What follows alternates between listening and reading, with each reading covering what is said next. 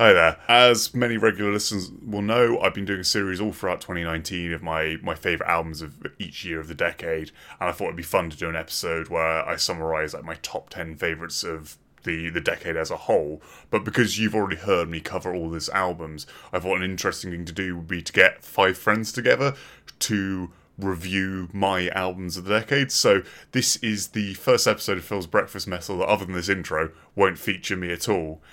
Sorry for the slight delay getting it to you. Turns out it's quite hard to get 5 people to listen to a 10-hour plus playlist and then gather them in one room to talk about it. If any of you are interested, I've actually done a full top 100 albums in order of the decade list as well, which I'll be sharing on the Facebook and Twitter page. So yeah, if you're interested in that, go there to find it. But otherwise, here's Rob with my top 10 albums of 2010 to 2019.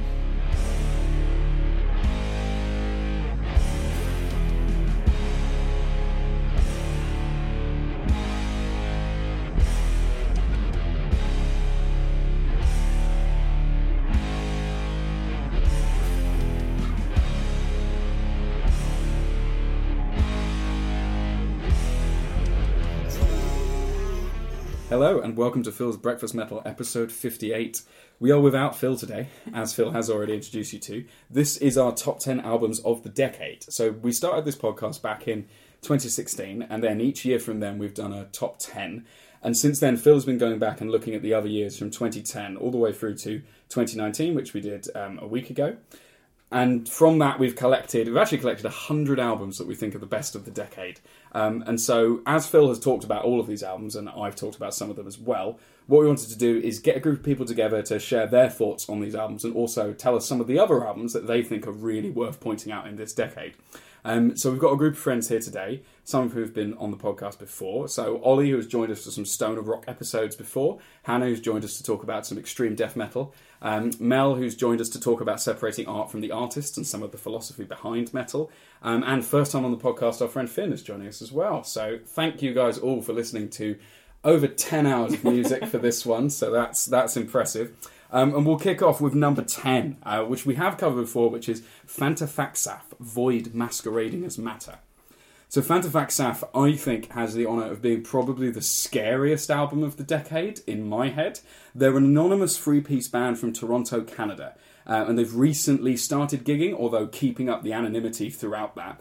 And I would describe them as a bit of a prog rock and noise complementing a terrifying core of black metal with these hypnotic, twisted rhythms which always feel like they're in the midst of breaking in front of you. So the whole thing has this incredibly unnerving air, but then is over really quickly. This is an EP rather than an album, but at 35 minutes it's pretty much there, and it's so sort of tightly packaged, but again is constantly feels as if it's breaking apart in front of your eyes, which I think fits black metal so nicely. So I want to throw this one out to you guys. What did you think of Fantafaxaf? I wasn't initially that sold on it, but the part that made me reconsider it was the bit, I think it's right at the end, where all the instruments drop out. They just have these very, very long vocal sections.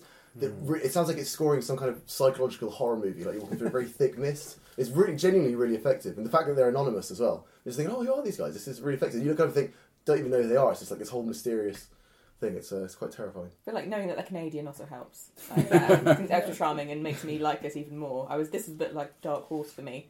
Because like this kind of slightly weird black metal would not necessarily be my kind of thing, but yeah, definitely I agree with Finn. Like by the time you get to the last track, it's this kind of like magical, sinister, choral kind of arrangements, and I got kind of like an ambient like sci-fi like 2001 kind of like movie score kind of vibes from it. But yeah, that was probably my favourite moment. So unexpected. Yeah, because that final track, Void Masquerading as Matter, is 7 minutes of these sort of bizarrely structured choral sections which go on far longer than a human voice should ever be able to, which feels weird. Very Cthulhu-y. Yeah, and gradually evolves into these like what sounds like these wailing spirits. I just saw Phil walking away from us. Oh no, he's left. But yeah, it ends up with these wailing spirits at the end, which just sounds terrifying. But the build is so sort of slow that you barely notice it by the end, where it's actually really scary.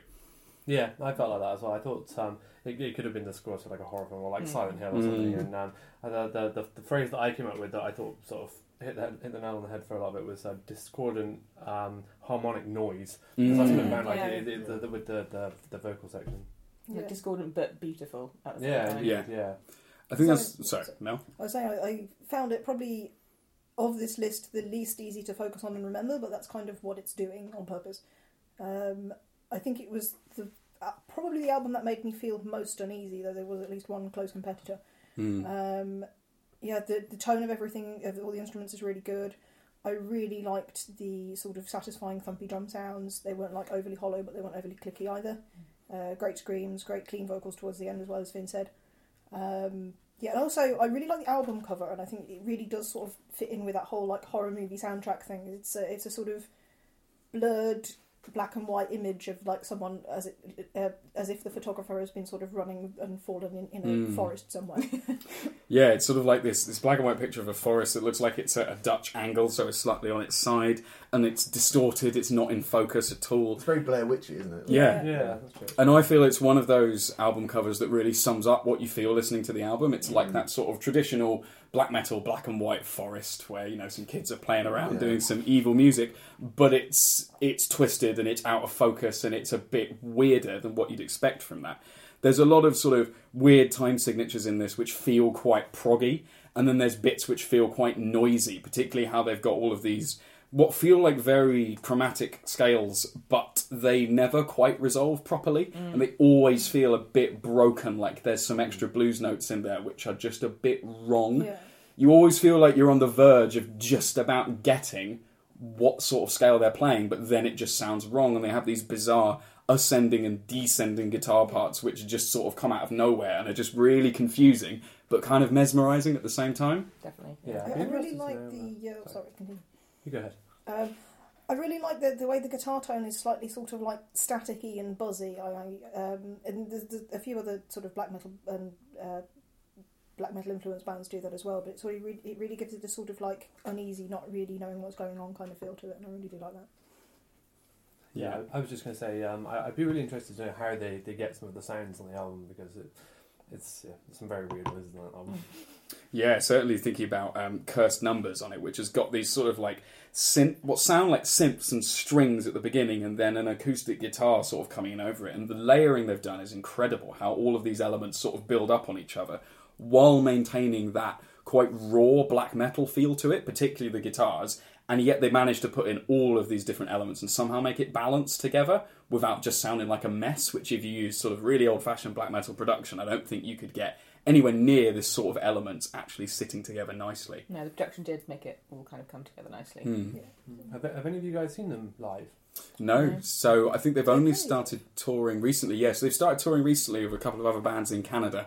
And I'm really interested to see if they do any international shows, because they're still trying to keep up this anonymous thing. And if you have to bring your passport with you, it must be quite hard to keep up. yeah, so yeah, it must be kind of amazing to see live. Yeah. Seeing sort of similar extreme black metal bands like Imperial Triumphant recently, it's sort of an overwhelming experience, but it's quite amazing. Yeah, I wonder how much of the sounds they make in their produced recordings they're able to replicate live, and how much of it they just use as like a recording backing track. Particularly as it's a 3-piece as well, and there's these strings, there's the synth elements, there's the choral elements. There's so much stuff going on, which, as a 3-piece, it'd be really fascinating to see how they create that live, because I do believe they perform just as a 3-piece rather than with other backing members. Yeah, interesting. And the other thing I thought is the song titles on this are also terrifying in their own right.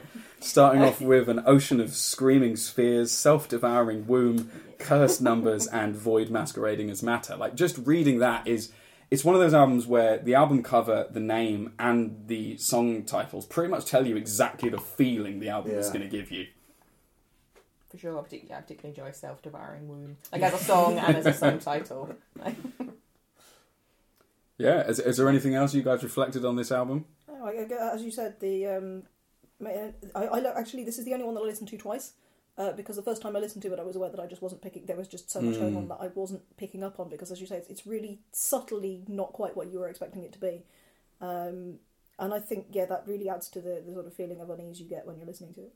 And I think that's one of the things, because it's only about 35 minutes long, there's so much packed into that small amount of space. Even looking at different tracks, like Void Masquerading as Matter sounds like nothing else on the album, and yet has the same sort of tone going on throughout it. So you can listen to this quite a lot in one sitting, which is tough because it is quite an intimidating album to listen to, but it's so sort of tight in terms of how many ideas and how many twists and turns have been packed into such a small amount of time, which I think is really hard to do. Like, they do have... I can't remember the name of the album now, but they do have a full-length album, and part of what I feel about Void Masquerading as Matter is it's much tighter and much more focused and gets across these really creepy, unsettling but kind of hypnotic ideas really effectively over what is quite a short amount of time, particularly compared to other albums we'll be talking about. Yes, yeah, there's no fluff or kind of bloating, No. despite the fact that, it's just, absolutely, it's like, this is weird, this is noise, this is black metal all at the same time. Yeah. But it never feels like it's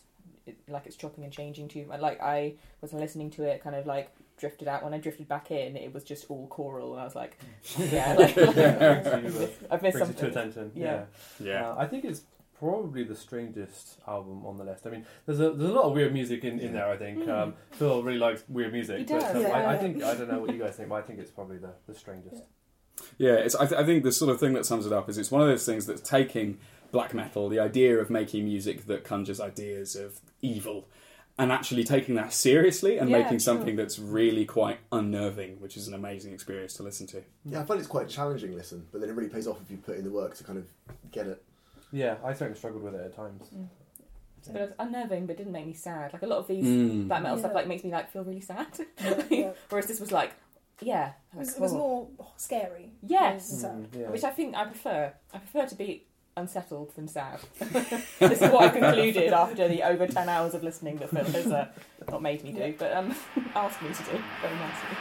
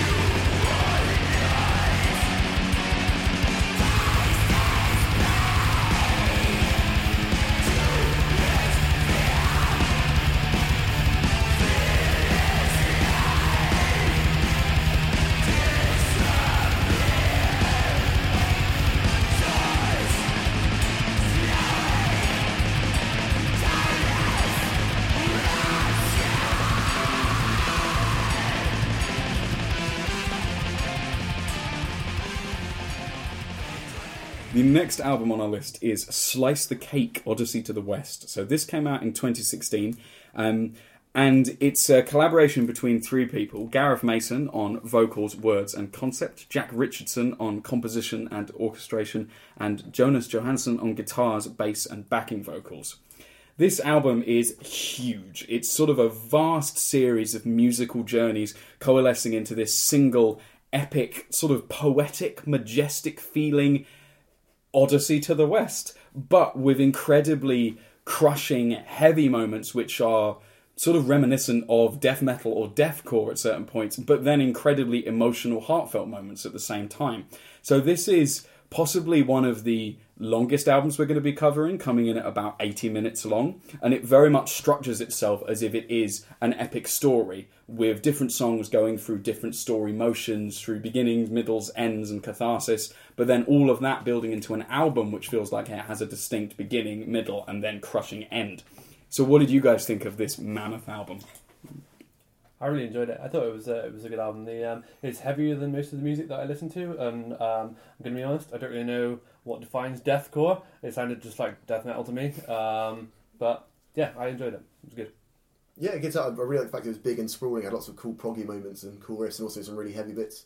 Also, the spoken word narration I thought was really cool, because I believe it's a concept album about someone achieving enlightenment. So I think the spoken word is really cool, because it's like someone's recounting this story to you, like it's some sort of biblical tale, like mythical folklore or something. It always feels very poetic to me, like a lot of the way that the verse is structured, how it's put in there, and the sort of dynamism of the vocalist, and how they'll switch between sort of just spoken word into like half growls and then into full-on screaming is really impressive.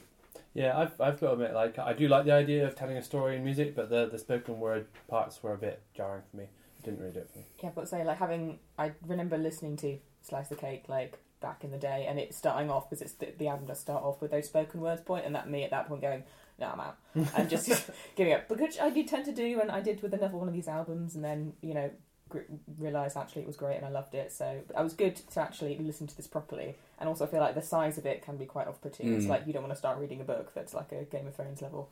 You're just like, oh no, it's too long. But actually having listened to the whole thing now, it was great in that even when there were bits that I kind of was finding myself drifting away from, it would like come back in, and then it would be like proper good death metal, and I was like, I felt in safe hands at all times. Like it was just so like competently put together. Like at no point did the kind of journey between kind of spoken word or like poetry or kind of progressive twiddly bit kind of feel like jarring with the death metal. It all kind of like flowed really nicely. Like a well put together story. So I really like that, and it feels like I'm going to listen to this when I don't know what I'm in the mood to listen to, because it's got a bit of everything. And it sort of moves between these touching and haunting acoustic parts to really catchy parts like This Is the Way chorus from Unending Waltz, I think it is, and all of these different parts, and then it will go just into this like pummeling death metal and things like Ash and Rust, which is just completely uncompromising. But then it blends together these sort of electric elements and these acoustic elements really nicely, and we'll have them going at the same time. It's very impressive. Yeah, it never gives you whiplash. The parts will work together really well. Yeah, it had a really good range of sound on it as well. I didn't find that. I find with death metal sometimes it can get a bit like too much. I guess it's just the same like. Chugging drums and guitar, and you just get a bit bored. Well, I do anyway. Maybe I've got ADD, I don't know. But this I thought it was really good in terms of range of different sounds. Yeah, you're not going to get bored. So, when I first started listening to it, I actually thought this was the one that I really wasn't going to get. But I really liked how it got progressively weirder and more atmospheric, and I really liked the second half in particular. I did find the metalcore, deathcore kind of influences really challenging, because I just don't listen to that sort of thing, so they were quite like jarring and quite prominent to me. But this is possibly the only like heavily metalcore influenced album that I actually really like. As Finn said, it seems to be some sort of like ill-fated journey towards enlightenment. I didn't quite understand the lyrics because they were very like very long, like sesquipedalian words, kind of Shakespearean syntax. But I think there's something in there that I just haven't got yet. Yeah, I think the vocals are very cool though. The sort of growly yelling vocals, I really like those. So I thought the vocals are probably my favourite part of the whole album. Like he's an incredibly dynamic and charismatic vocalist, and the range of stuff you've got here is simply insane for one person. There's all of these spoken word bits that feel like it could be, like a recital of poetry. The half distorted things. There's like creepy soft laughter at some points on the Exile part 2. There's like these weird sort of bits. The vocal. Sighing as well. Yeah, actually a lot of sighing. But it gives it so much character to something that could feel, in a sense, quite sterile, because it is very progressive and technical, and there's loads of musical elements that are sort of fighting for space.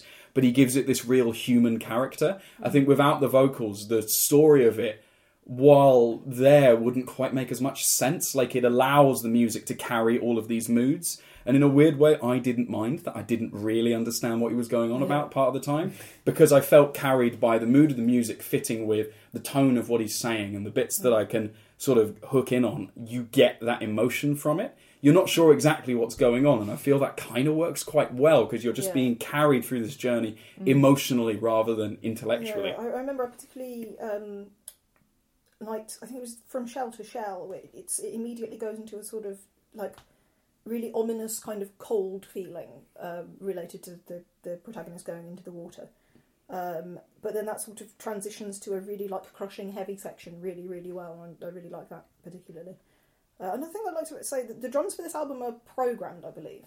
But the sample selection was really, really good, and I initially mistook it for like really, really good triggered drums with an incredible sample selection, because it wasn't clicky like a lot of triggered real drums are. I thought the sort of sample selection for the programmed drums worked really, really well. Absolutely. Like, there's parts in this where I could definitely be tricked into thinking it's a real kit, because there's bits where the cymbals ring out as if they're real cymbals. Like, some really, like, nice work on whatever samples they've used there. And again, the kick drum, like, it really fits for the bit where there is some fast double kicks on this, but it's never too clicky that it's annoying. I think, they've done masterful work that you really could think that's a real drum kit being used. Yeah, it never stood out. I could have happily believed that it was actually someone playing the drums. Particularly considering the diversity of kind of sounds that it has to make. It has to deal with these really soft acoustic parts and then these super heavy parts, and they managed to get a programmed kit which fits all of that without seeming obviously programmed. Yeah, I thought the production in general was just really good, because it's such a big album, such a big story. I think the sound sounds really big, like you're witnessing this huge event. Yeah, I think it carries it really well. Yeah, but when it really goes for it on like Ash and Rust or Holy Mountain, like it is so impactful, like it feels so sort of real, and yet can be really soft at the same time, with all of these different elements, with so many different guitar parts, with so many different vocal styles coming in and out, manages to hold that together. Yeah. So if you listen to it with really good headphones, you can really hear the sound open up and everything kicks in. Absolutely. I think the sort of amount of different styles they do as well, like Destiny's Fool is really, really strange. It's sort of weird and upbeat, and then the lyrics sort of change to sort of as if the protagonist is talking to the listener and sort of asking them questions about what they think of the album, which is really, like, I've not really heard that before. I thought that was great. I think that The Mountains of Man is possibly one of the best track titles I've heard in a long time. It does, I think, just picking up what you're saying, it really does feel like you are being spoken to in this album quite a lot, which is, it's really sort of involving, and I think when I first listened to it, I had a similar thing of being like, oh, this sounds maybe a little bit wanky. But then as soon as I'd listened to it for a little bit, it was sort of, because the album was directly addressing me and sort of throwing loads of things directly at me, the listener, rather than just as a passive experience. And when I'd sort of got into that and had got used to the style that the album goes in, it just becomes super involving, because for every other step of the way, it feels as if the album is addressing you as a listener, which is amazing. Yeah, you're not just from an outside perspective watching someone else's journey. You're actually there witnessing it. And it does give you enough time to be drawn in, for sure. Yeah, Yeah, and other little things as well, like, there's so many little details to find on this album, and I doubt I have found even half of the things that are really interesting about it yet. But there's lots of parts as well where the bass will guide a lot of the rhythms quite audibly, which is interesting for such a huge amount of parts going on. When the guitars carry these sort of more emotional sections, the bass will really shine through in the mix, so it's quite a dynamic mix in that different parts will come out at different times and guide different bits of the album, which always keeps it interesting, which for 80 minutes of music is something that's really hard to do, and they've pulled that off really well. Anything else you guys think about this? Too many thoughts. I just wanted to ask, so what defines deathcore? Like what differentiates deathcore from just progressive death metal? So the part of this that I'd say really reminded me of deathcore, there's some sort of quite chuggy breakdowny style sections where, again, the drums don't tend to do this, but where you could imagine someone doing like a groove on a China cymbal. It's a very classic sort of deathcore breakdown section, but they build lots of stuff over it. So I wouldn't say overall I think this is a deathcore album. It's more like a sort of weird, progressive, extreme metal, because it doesn't really fall into any of the categories. But there's certainly riffs in this that feel like they could come out of a deathcore band. Which I feel like is really unusual in the more kind of progressive, experimental. Like, it tends to be like this kind of snobbery maybe about that kind of like music tends to stay away from anything with core attached to it. Yeah. Whereas like actually it can be quite fun and melodic sometimes. Yeah, Like if get you that just do up something there. interesting with it. Yeah, exactly. Yeah. Yeah, that makes sense. Well, thanks. Yeah. So this is possibly the biggest and most sort of like difficult task to really get into, but it's so rewarding as you get through it. So definitely deserves a place in the top 10. So tell me what you see. Do you see anguish or see ecstasy? It's worrying what you might find of me without the poetry to save my face, to save my skin. It's so delicate.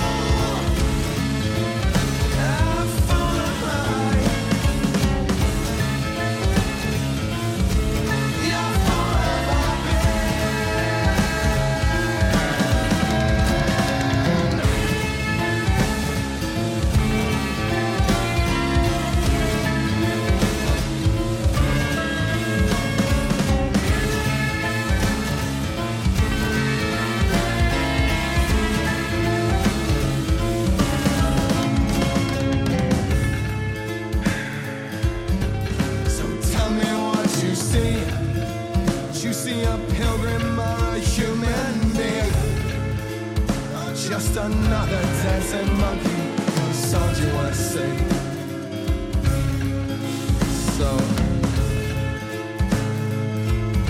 So tell me what you think my reason ain't to be. Yeah, so why my ego runs so unrestrained around in my buzz for all to see.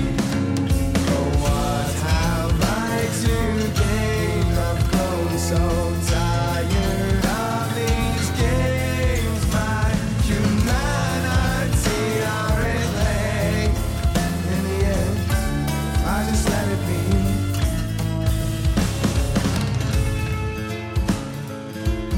So tell me what you feel if I reclaimed my being. Do you feel joy or feel pain? If this were all to cease,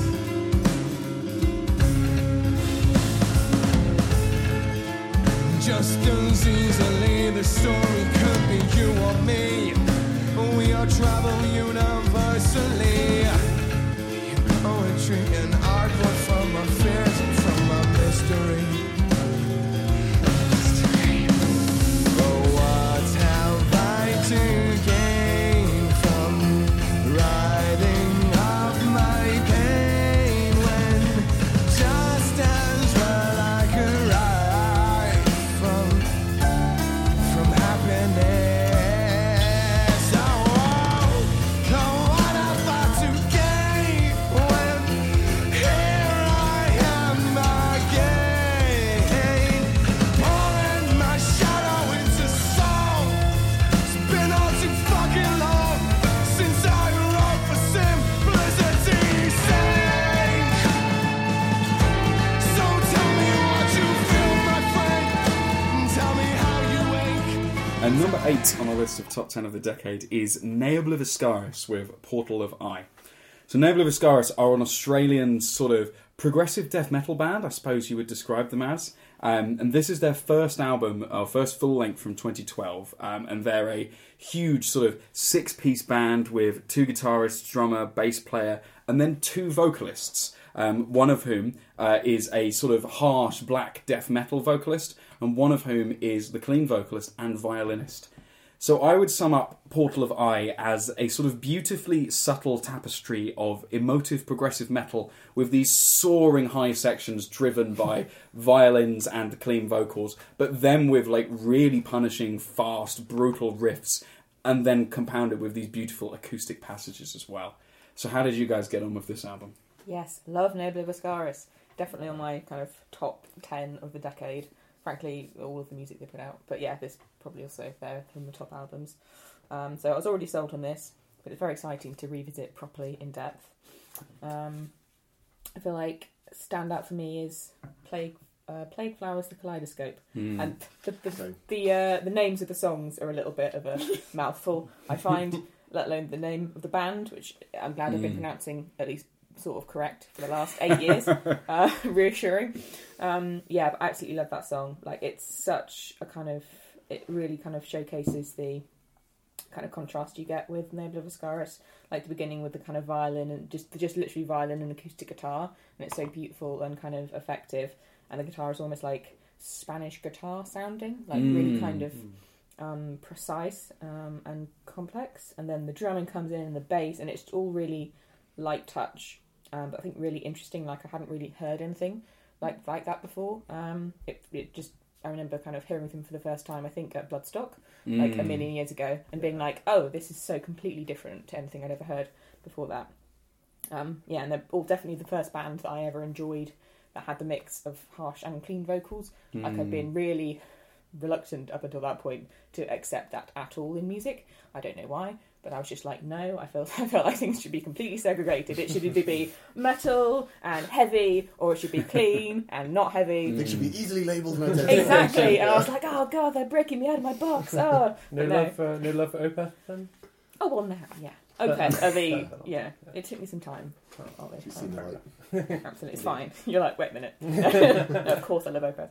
But it is one of those albums, I think, where there's a supreme amount of technicality in the musicians. Like, when we saw them at Bloodstock, actually, both guitarists, sort of during songs when they weren't playing a certain section, they were just practicing these ludicrously complicated scales halfway through it, and the bass playing as well, particularly on this album, on songs like of the Leper Butterflies. It's led by these huge bass melodies. It's almost always audible. You can pick it out. It has that quite tech mix in a way where you can pick out each instrument and exactly what it's doing. But in the way of doing that, they don't lose the sort of heaviness that you can get when all the instruments lock in. When they have these super fast double kicks over these aggressive riffs, it still feels heavy. It hasn't lost that in it.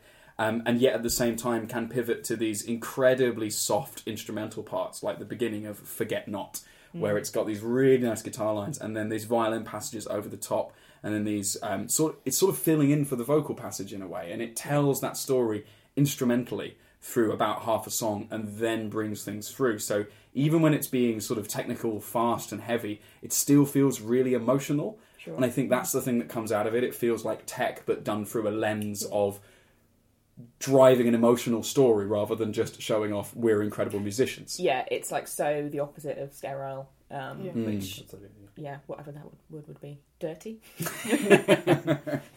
Dirty, but in a good way. Yeah, but and then somehow they still end up with this incredibly clean sound where you can pick out every single element at any time, and there's so much to pay attention to throughout the album. Yeah, I'd say it's rich. I guess that would rich. Be what Yes, I'd say, yeah. It's got so much like depth to it.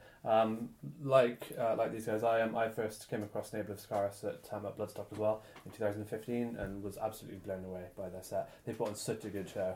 That I immediately went out and bought their album. In fact, this is the only album on the list that I owned before I knew what we were going to be discussing. And it was great to go back to it and listen to it again properly. I really loved it. The contrast between the two vocalists works so well. I think it's really hard to get that right, to get like more than one vocalist and having them both, contribute something to an album. But they make it work so well. They've got such a distinct style, both of them, and it just works so well. They complement one another so well, and the balance of melody and extreme metal in the album as well was perfect. It really did it for me. They've got such a unique sound. I think, really great band, really great album. Yeah, I think the violin work on this album really needs praising because it carries so much of the emotion. So this album really surprised me because when I first listened to the list, this one obviously opens with a drum fill, sort of straight into a... I thought, okay, maybe this is more of what I'd call a normal kind of just metal album. But wait. Yeah, and I thought, hang on, what's all these clean vocals coming in? And I thought, oh fuck, this is really moving. I don't know why I expected it to be a sound of thing. But yeah, so initially when I heard the clean vocals, I was a bit off-put because I don't really like that style of singing. But the guy has such a powerfully emotive voice, it did actually eventually win me over. Yeah. I didn't used to like the screams on this album for years, and listening back to it now, I really can't see what I found. Not the screams, sorry, the clean vocals. Yeah. I can't see what I didn't like about them. now because I just got so used to it and it sounds so perfect. And it's obviously supposed to sound like that. I really like them. I think they work really well with the screams. I also think that the bass tone is incredible, and whilst the guitar tone is more subtle, it works really well within the album. And the violin as well. It's quite a rocky sort of style of violin playing. It's not conventionally classical or folky like a lot of the violin you might hear in other albums, which I thought was really interesting. And the atmosphere as well. Compared to quite a lot of the other albums on this list and in metal in general, I found the atmosphere sort of quite upbeat and whimsical, which is quite unusual for metal, so that was sort of a refreshing change, really. I think that's true, particularly for something that comes from like a death metal black background or a lot of black metal that we're talking about today. Going in that direction and not feeling, I think at least for me, somewhat sort of like weak in a way. Like there's something about metal that makes you want to think of it as, you know, scary or atmospheric or creepy or just really heavy. And the way that this takes that and manages to make something that feels genuinely positive is really, really nice. And again, the use of violin, I think it's something we'll talk about on other albums as well. Metal bands taking instruments that aren't traditional metal instruments and adding them into the mix gives you so many textures and so much sort of musical room to explore.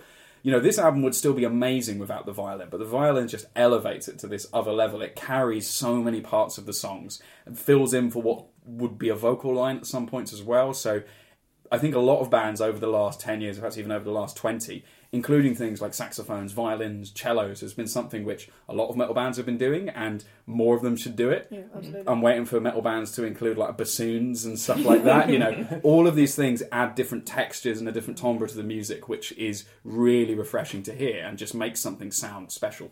Yeah, the violin player was my favourite part of the album. So it's a sound you're not used to hearing at all in this style of music. And so it works sort of layered over the really mellow bits and also over the top of really heavy things with loads of different instruments underneath it. Yeah, it didn't feel like, oh, and here's the violin bit. Like there's definitely been bands who've, you know, incorporated kind of string instruments. It's been like, and we should play the death metal, and now we should have 30 seconds of cello, and you're like, well, great. It feels a bit jerky. But what if you combine the two and actually, which they do really, really well. Actually write something rich from it. Yeah, they managed to make their music sound so sort of complete and together. It all meshes together perfectly and gives them such a unique sound, I think.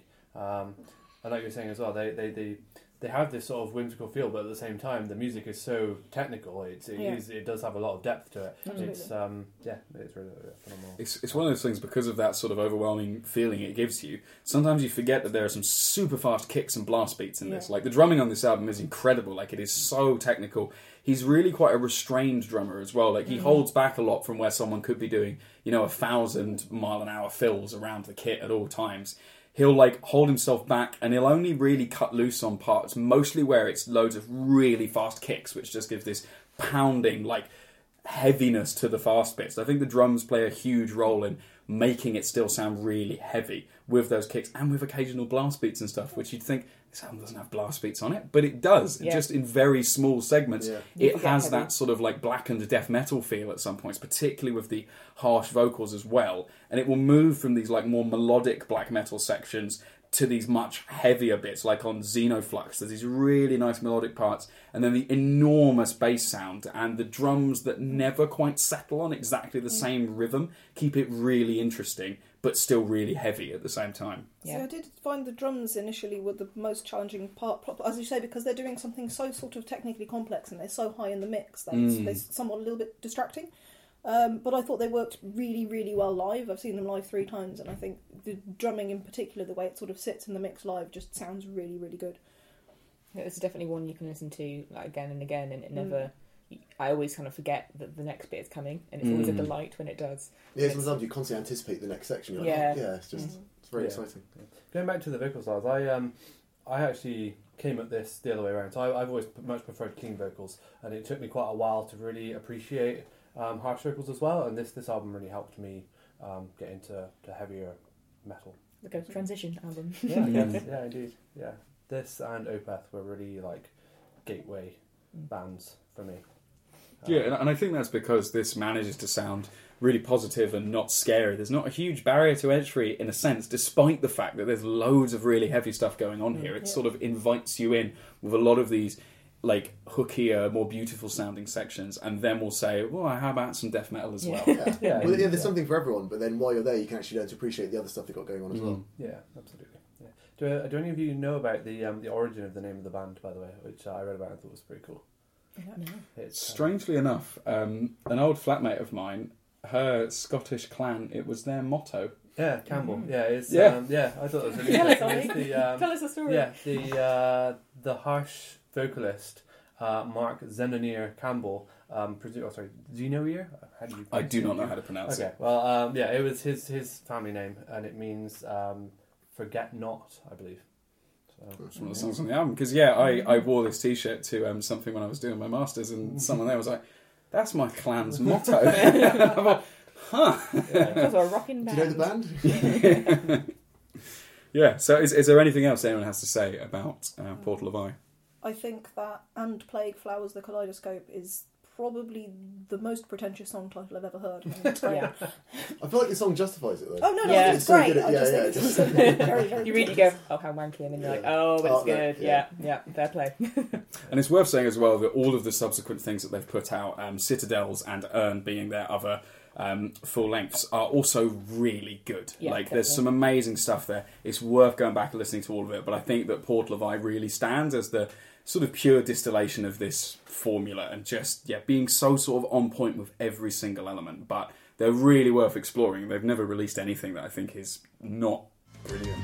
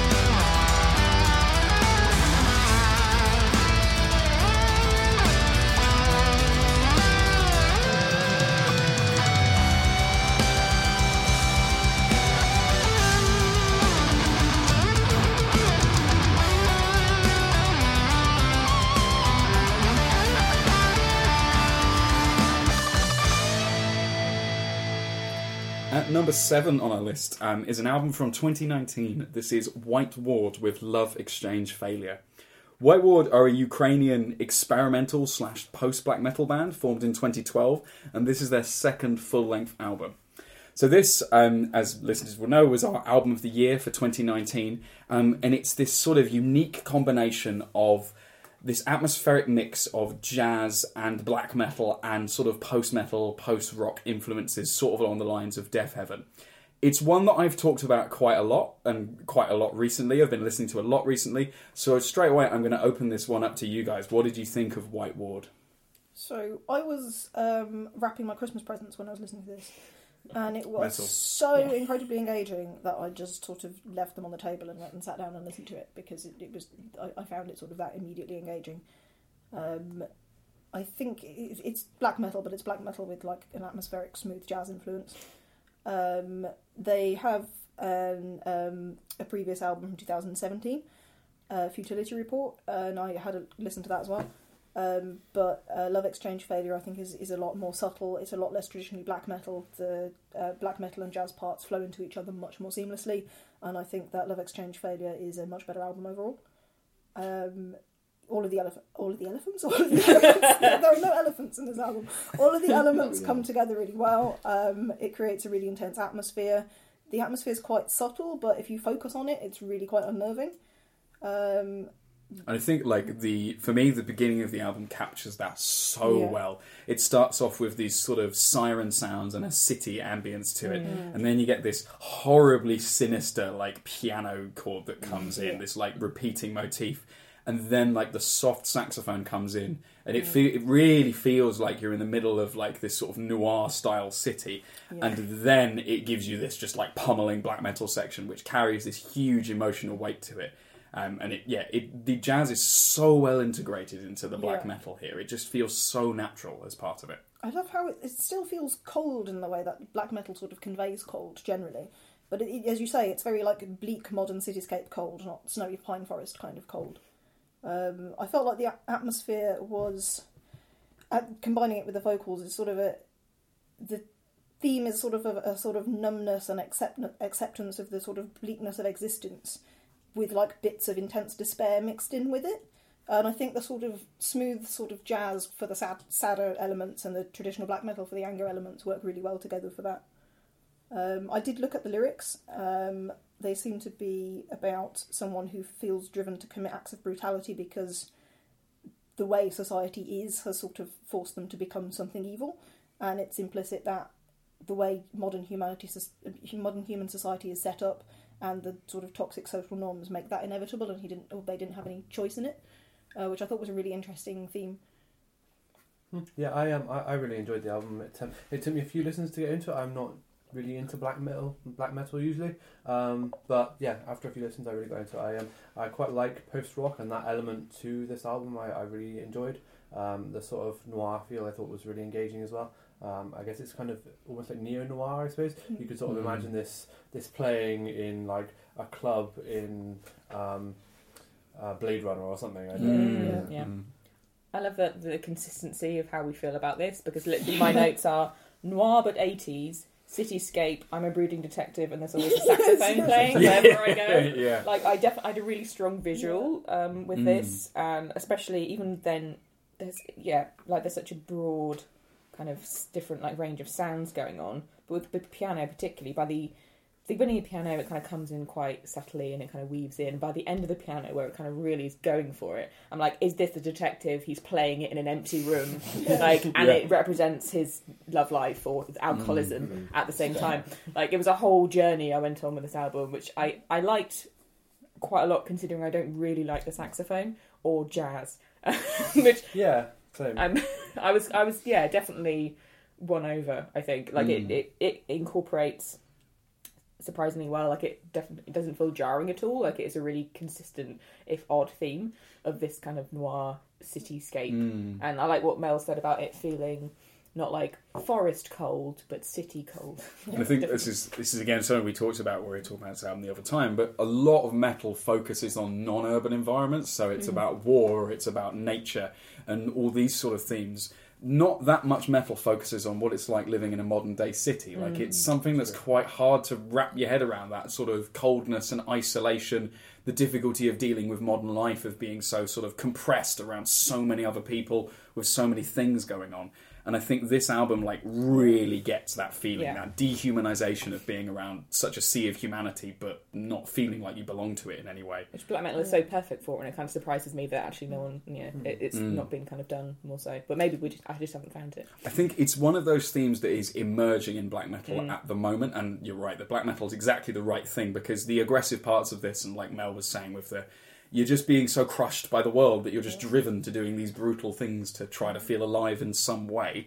Black metal's so good for getting out that like burst of anger and feeling, like in a sort of unordered way of just that pure emotion, and the heavy parts of this do that so well with the screams on top. Like, black metal is so well suited for that, and then the jazz gives it this like almost the physical setting that you can see in your mind's eye as you're listening to it. Yeah, I think because it's like a smooth jazz with the saxophone, I think that works for me a lot more than some of the more kind of avant-garde experimental jazz sax that are on some of the other albums that we'll cover.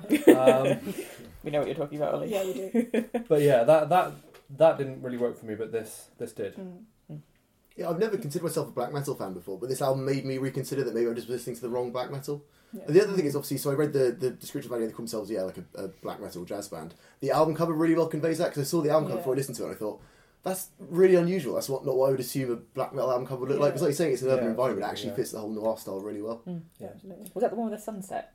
It's kind of like a bird's eye, not bird's eye view, but it's sort of high up. It's like a blurred kind of thing. Yeah, it almost feels like they should have their band name like made out of like signposts or something, rather than like the traditional black metal twigs or whatever it is it's supposed to look like. Yeah. But then there's a huge amount of variation as well, because it starts off, I think, particularly the first half of the album, it's got that sort of jazz undertones and it's got these black metal parts. But then when you get to the second half with songs like Surfaces and Depths, which have got this female vocalist on it, and Uncanny Delusions, which has this sort of Garm-like from Ulver male vocalist on there, which feels quite jazzy and very different. I really felt like there was a bit of like an evolution in this album. It started off and it was really furious, and it didn't lose that ferocity, but it began to bring in lots of other elements. I don't know how you guys found with the different vocal styles coming in. I really liked all of the different vocal styles, which is unusual for me because I'm normally really picky about vocals. But yeah, there was so many different vocal styles, and they all seemed to fit, which was really unusual. And something else, like the kick drum was really subtle, but sounded really, really nice. Yeah, and I think Surfaces and Depths was such a good one for that, because it has this really nice bass groove on it, which the kick mirrors exactly. Yeah. It feels like sort of a like Tool-style progressive metal riff, which is somehow put on top of jazz, and it really drives the whole thing. And then you have these really lovely female vocals coming in, and it sounds like a jazz kit. It doesn't sound like a metal drum kit. Like the snare's quite light. It doesn't have this huge boom to it, but it can still pull out a blast beat from it. Yeah. I really liked the kind of the evolution it went on, because it really kept my interest. Because a lot of the time with more kind of black metal-y stuff, I can find it a bit kind of oppressive and kind of lose interest towards the end. But particularly because you've got it kind of feels broken up by Shelter and like the kind of long piano section, which is my absolute favourite moment. I love the piano. That was really amazing. And then you're like, oh, and suddenly we've got like this kind of jazz, like female vocals happening, and then different. I really thought it was really effective and really kind of. Yeah, again, I feel like all of these I've been surprised about how much I like them. Yeah, maybe I should listen to more music that's new and outside my comfort zone. But I did really like that element of it. And how did you guys get on with the sort of length of the album? Because it's 68 minutes long, and it's got 3 12-minute songs, a 10-minute song, an 8-minute song, and then 2 pretty much 6 minutes. So these are huge compositions. I really didn't notice it was that long. Yeah. No. because of the variance of sounds and the way it goes through, it doesn't feel like one long block of music. Yeah. I think the first time I listened to it, I struggled that part a little bit, the fact that it was quite long. But the second time it went a lot quicker. Yeah, I certainly found that as well with songs like Dead Heart Confessions. There's this sort of, I'm not sure if it's really a chorus, but there's a chorus-like moment in it which is quite heavy, but the drums keep switching up, and then once it moves out of that into another section, the sax sort of comes back in like quite softly and quite subtly, but always makes it feel a little bit different. So even when you've got a 12-minute song, there's so many elements that they're chopping and changing all the time, developing these sort of subtle atmospheres. And then even when it goes from like a soft section and just cuts and goes straight into a really aggressive section, the atmosphere feels consistent. It always feels like, even if it is like slightly jarring at first, that it made sense for the song to do that at any given time. So all of these sort of movements throughout these 12-minute songs make sense. So that's what when good post rock does that kind of thing. It's much more kind of bigger, more like classical constructed kind of songs rather than just like here's 3 minutes of a thing and here's 3 minutes of another thing. It kind of really got that sense, and it did make it easier to kind of go through, even though as it turns out it was over an hour long. Yeah. I was like, oh, funny.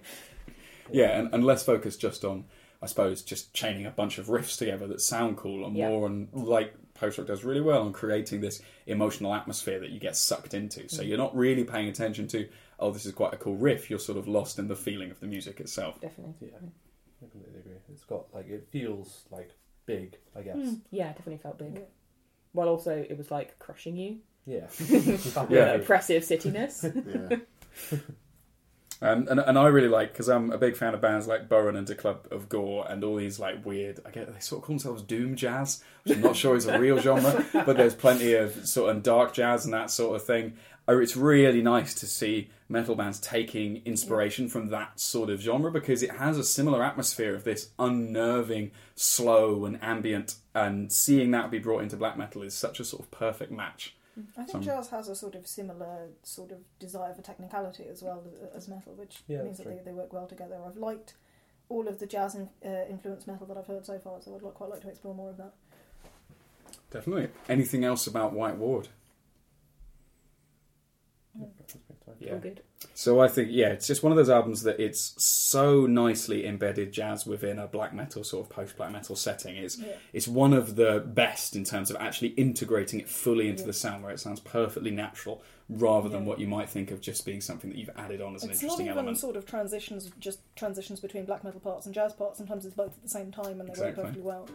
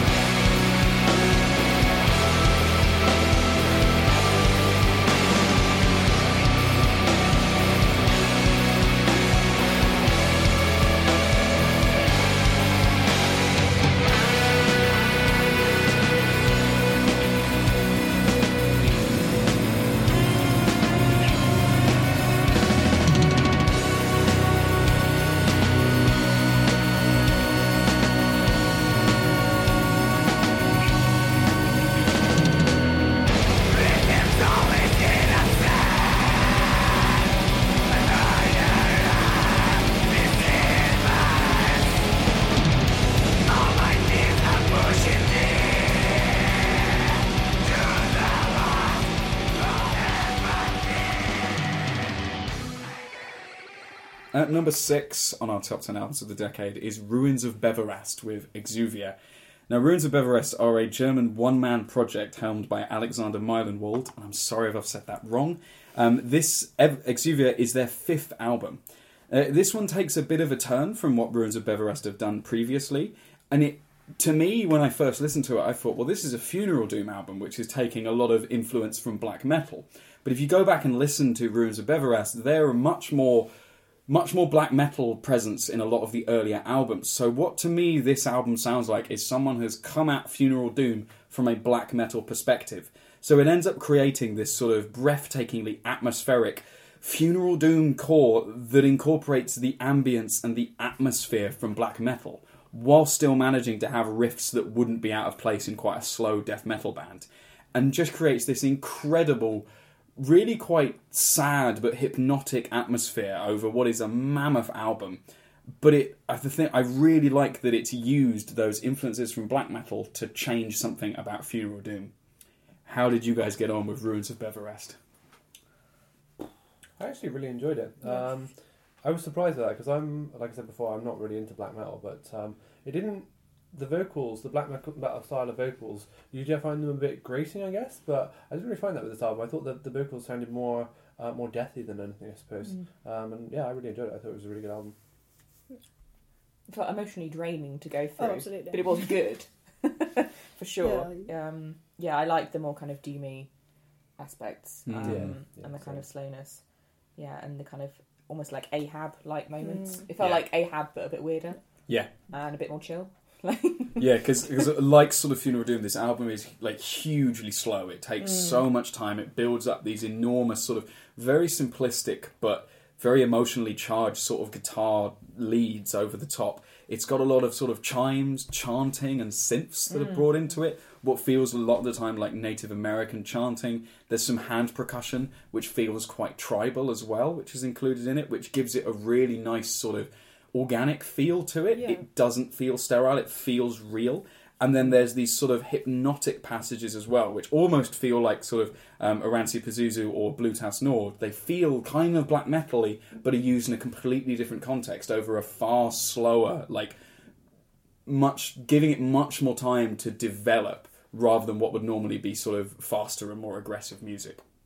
Yeah, I really like those elements, those kind of, whether they sounded kind of maybe Native American or Middle Eastern at some points. I couldn't really get a sense of where it was coming from exactly, but I liked, particularly the initial opening vocals. From that moment, you're like, oh, this is weird. But I'm into it. It was weird. Yeah, it was like, they were so effectively disturbing. And the kind of chants that didn't quite, that you're like, are you okay? No. These people are not okay, whatever the noises they're making. But it was, very eerie, like the whole thing. And there's one bit where they use the charms almost like breakcore or dance music or something, where it like comes in and keeps stabbing in a really interesting way. And I'd never thought I'd hear something in something so doomy and slow that they'd make such an interesting use of like something that's clearly been sampled in some way, which I thought was really interesting. Definitely unusual. Yeah, I think for me it almost had sort of like a groove metal sound to it in places that I think that's probably what I enjoyed about it. But yeah, I thought it was a really good album. I'm not sure how I felt about the chants. And I wonder, given the album cover as well, is it Native American? Because I thought the album cover looked. I don't know. It seems like the lyrics are sort of very mythological, but mythology from everywhere. I don't know if they're trying to just create a sort of person who comes from a sort of more historical tribal society, but not like lock them down to a specific tribal society or something like that. So from what I understand, there's certainly parts that are directly Native American inspired. So some of the percussion that's used are Native American instruments. And in Towards Malakia, there is actually a real Native American war chant that's used. One of the chants in there is a real chant. But there were parts of it that made me feel more like a sort of Siberian steppe in a way. How sort of cold and like absent everything was. There's so much space because it's so slow, which is filled by just the crushing heaviness of the music. And then there's these chanting sections and these sort of subtle guitar parts on top, which give it this ominous atmosphere. I really thought especially from the first track, but also throughout the album, the sort of repetition of simple patterns over and over again, sort of short, simplistic parts with other aspects built up over the top of them, really works well to create a sort of hostile, terrifying, sort of despairing atmosphere. I thought in the Gaia passage from Exuvia, it was just like, immediately and profoundly sad, and that was like a sudden sort of switch from ominous to sad, and I thought that was really well done. Again, really, really great drum tone. There's lots of albums with really great drum tones in this list, though, so I could probably say that about the vast majority of them. And I'd say the guitar tone as well. Like, this guitar tone could fit in a Swedish death metal band. It's actually like real. It's got like a real sort of buzz and heaviness to it. And I think, like Ollie was saying earlier, there are bits of this where there's some quite groovy riffs in it, like which actually like pick up the pace a little bit, and you don't really notice until it's going. But there's a couple of blast beats in here, like hiding away within it. There's bits which are like full on black metal, and there's bits which feel like much groovier death metal. But it carries the whole thing so seamlessly and takes in all of these elements. And one of the things, again, I think about a lot of the albums we're talking about today is the best albums are made when someone comes at a particular genre but takes influences from unusual places. So from here we've got someone who's coming from a black metal perspective, making something that's really doomy and slow, but taking all of that black metal influence in terms of the ambience, but then bringing in these crushing, heavy riffs from death metal and doom, and somehow pulling that together with that atmosphere to create something that sort of sounds like Funeral Doom, but is very unique. Like, you couldn't get this from Ahab or from Esoteric. Like, they aren't pulling from the same sort of inspiration pool that Ruins of Beverast are. Yeah, I feel that's like it's kind of a theme of most of the albums that we've listened to, is that they're all breaking the boundaries. They've all got some unique element to them, some unique fusion of different genres, and it works really well on all of them, I think. Well, except one maybe. We will get to that. But it's also like, for something that comes from black metal, it's got a huge low end as well. The guitars and the bass as well form this like monstrous low part of it, where when you've got these far higher sort of acoustic passages or like slightly distorted guitar passages, you've got this like huge bass which sits with the sort of low end guitars as well, which just creates this huge crushing feeling, which is something that I think a lot of the time black metal can slightly struggle with these faster tremolo-picked riffs. It can sound really intense, but you sometimes lose that really powerful low end.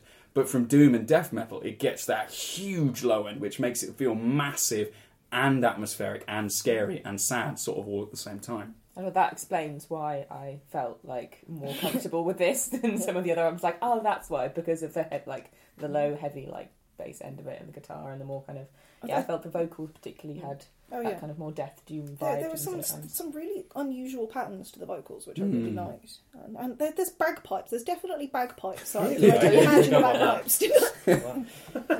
I remember there being, I don't know if they were bagpipes, but there was something that sounded very much like bagpipes. It's just a bagpipe effect on the guitar.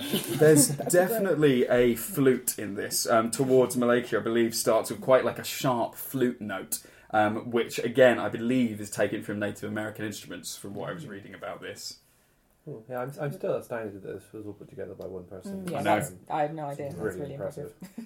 And going to things like the drums as well, like the reverb I found really interesting. Like the toms sound enormous. Yes, it's wonderful. I really like that. They sound like they're being recorded in a cathedral or something, and the same with the snare. But then the kick drums don't actually have a huge amount of reverb on them. They sound really solid. So I think that's an interesting sort of nod towards something more death metal, where you've got a kick which is just really firmly placing you in the moment, while the toms and snare sound like they're being played about 5 miles away, and you can just about hear the echo of it coming in. And I thought that really nicely summed up the interesting mix of genres that's going on here. Yeah, absolutely. I had a quick read of the lyrics. It seemed to be very, very sort of deep, largely impenetrable mythology. There were a lot, but I think it's a metaphor, so I think it's sort of, the concept seems to be a vision or nightmare granted to someone who's sort of like someone from a tribal society who sort of sees what humanity is going to become in the future, and then sort of prays to their gods, sort of asking them why and what they're going to do about it. There's lots of mythological metaphors. You've got Gaia as a representation of nature, Echidna, which is another Greek, I believe, god, who is the mother of monsters. And that's sort of there to represent how humanity kind of then becomes distinct from nature and starts creating horrible things by themselves, I think. It's not very clear, I'm just reading stuff into it. It's really cool, and the imagery is really cool, lyrically. But it does feel like that sort of introspective spiritual trance.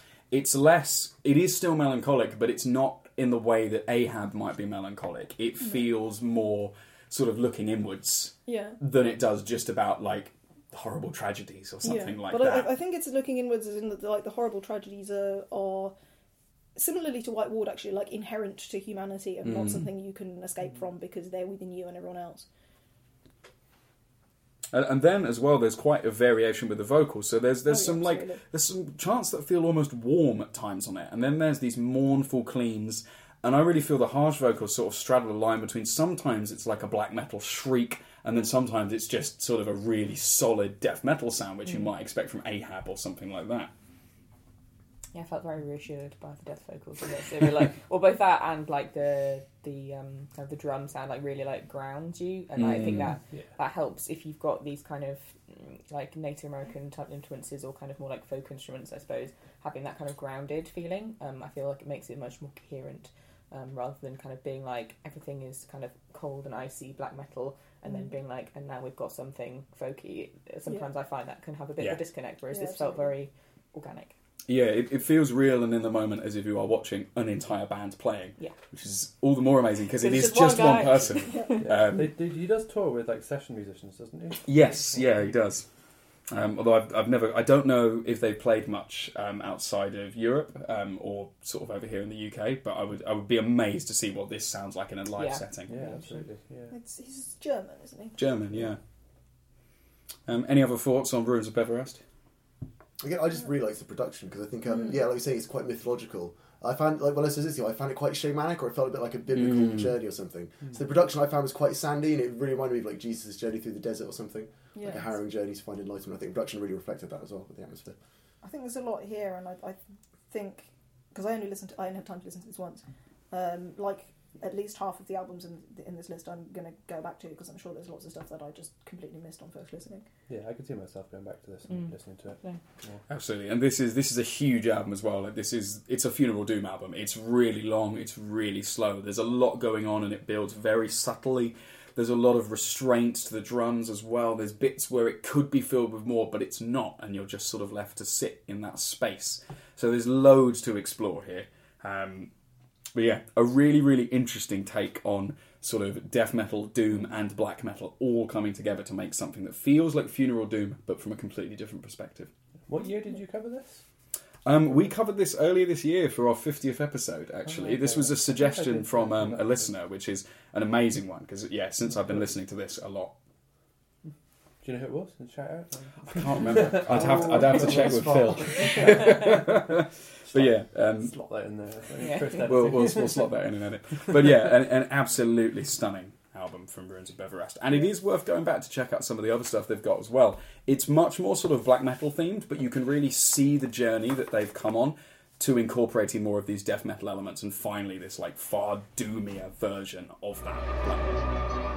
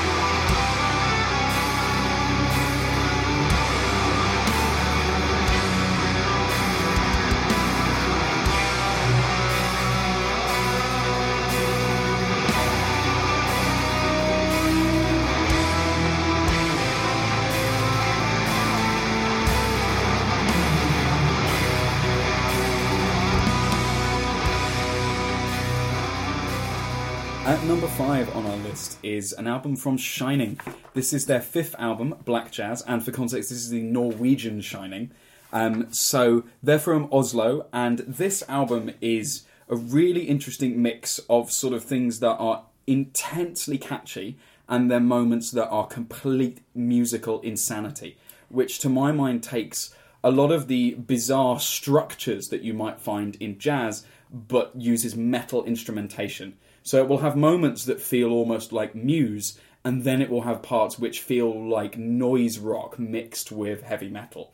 So this is one that I've listened to for a long time, and there's just nothing else that sounds quite like this. And even after this, Shining have still put out a really interesting selection of albums, but nothing has quite captured this weird mix of catchiness and insanity quite in the way Black Jazz has. How did you guys get on with Black Jazz? So I mean this is a compliment because I love this album, but it's absolutely disgusting. So Yeah. I feel like it's like, even though the production stuff, it's really intentionally meant to be quite intense and off-putting, but it's fucking fantastic. It makes you feel slightly ill and uncomfortable, Yeah. but in the best possible way. Like, but it's a bop from start to finish. Like, particularly like Fisheye and Exit Sun.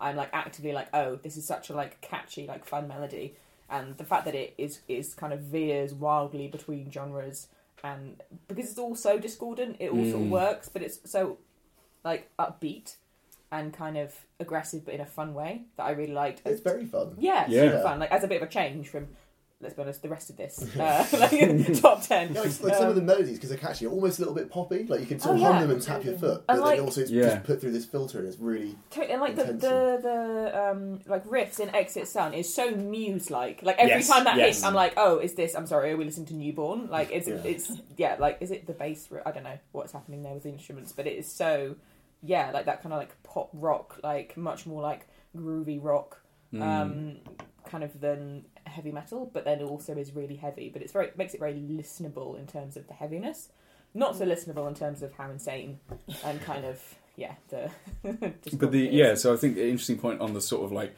how dirty it sounds. Like the production Yeah. of it's really interesting in such a way that the guitars and the electronic elements almost sound the same at certain points, and Yeah, it really absolutely. reminds me of sort of when hard rock and heavy metal was starting off with bands like Deep Purple, who would take a Hammond organ and a guitar and try to push them to sound as extreme as each other.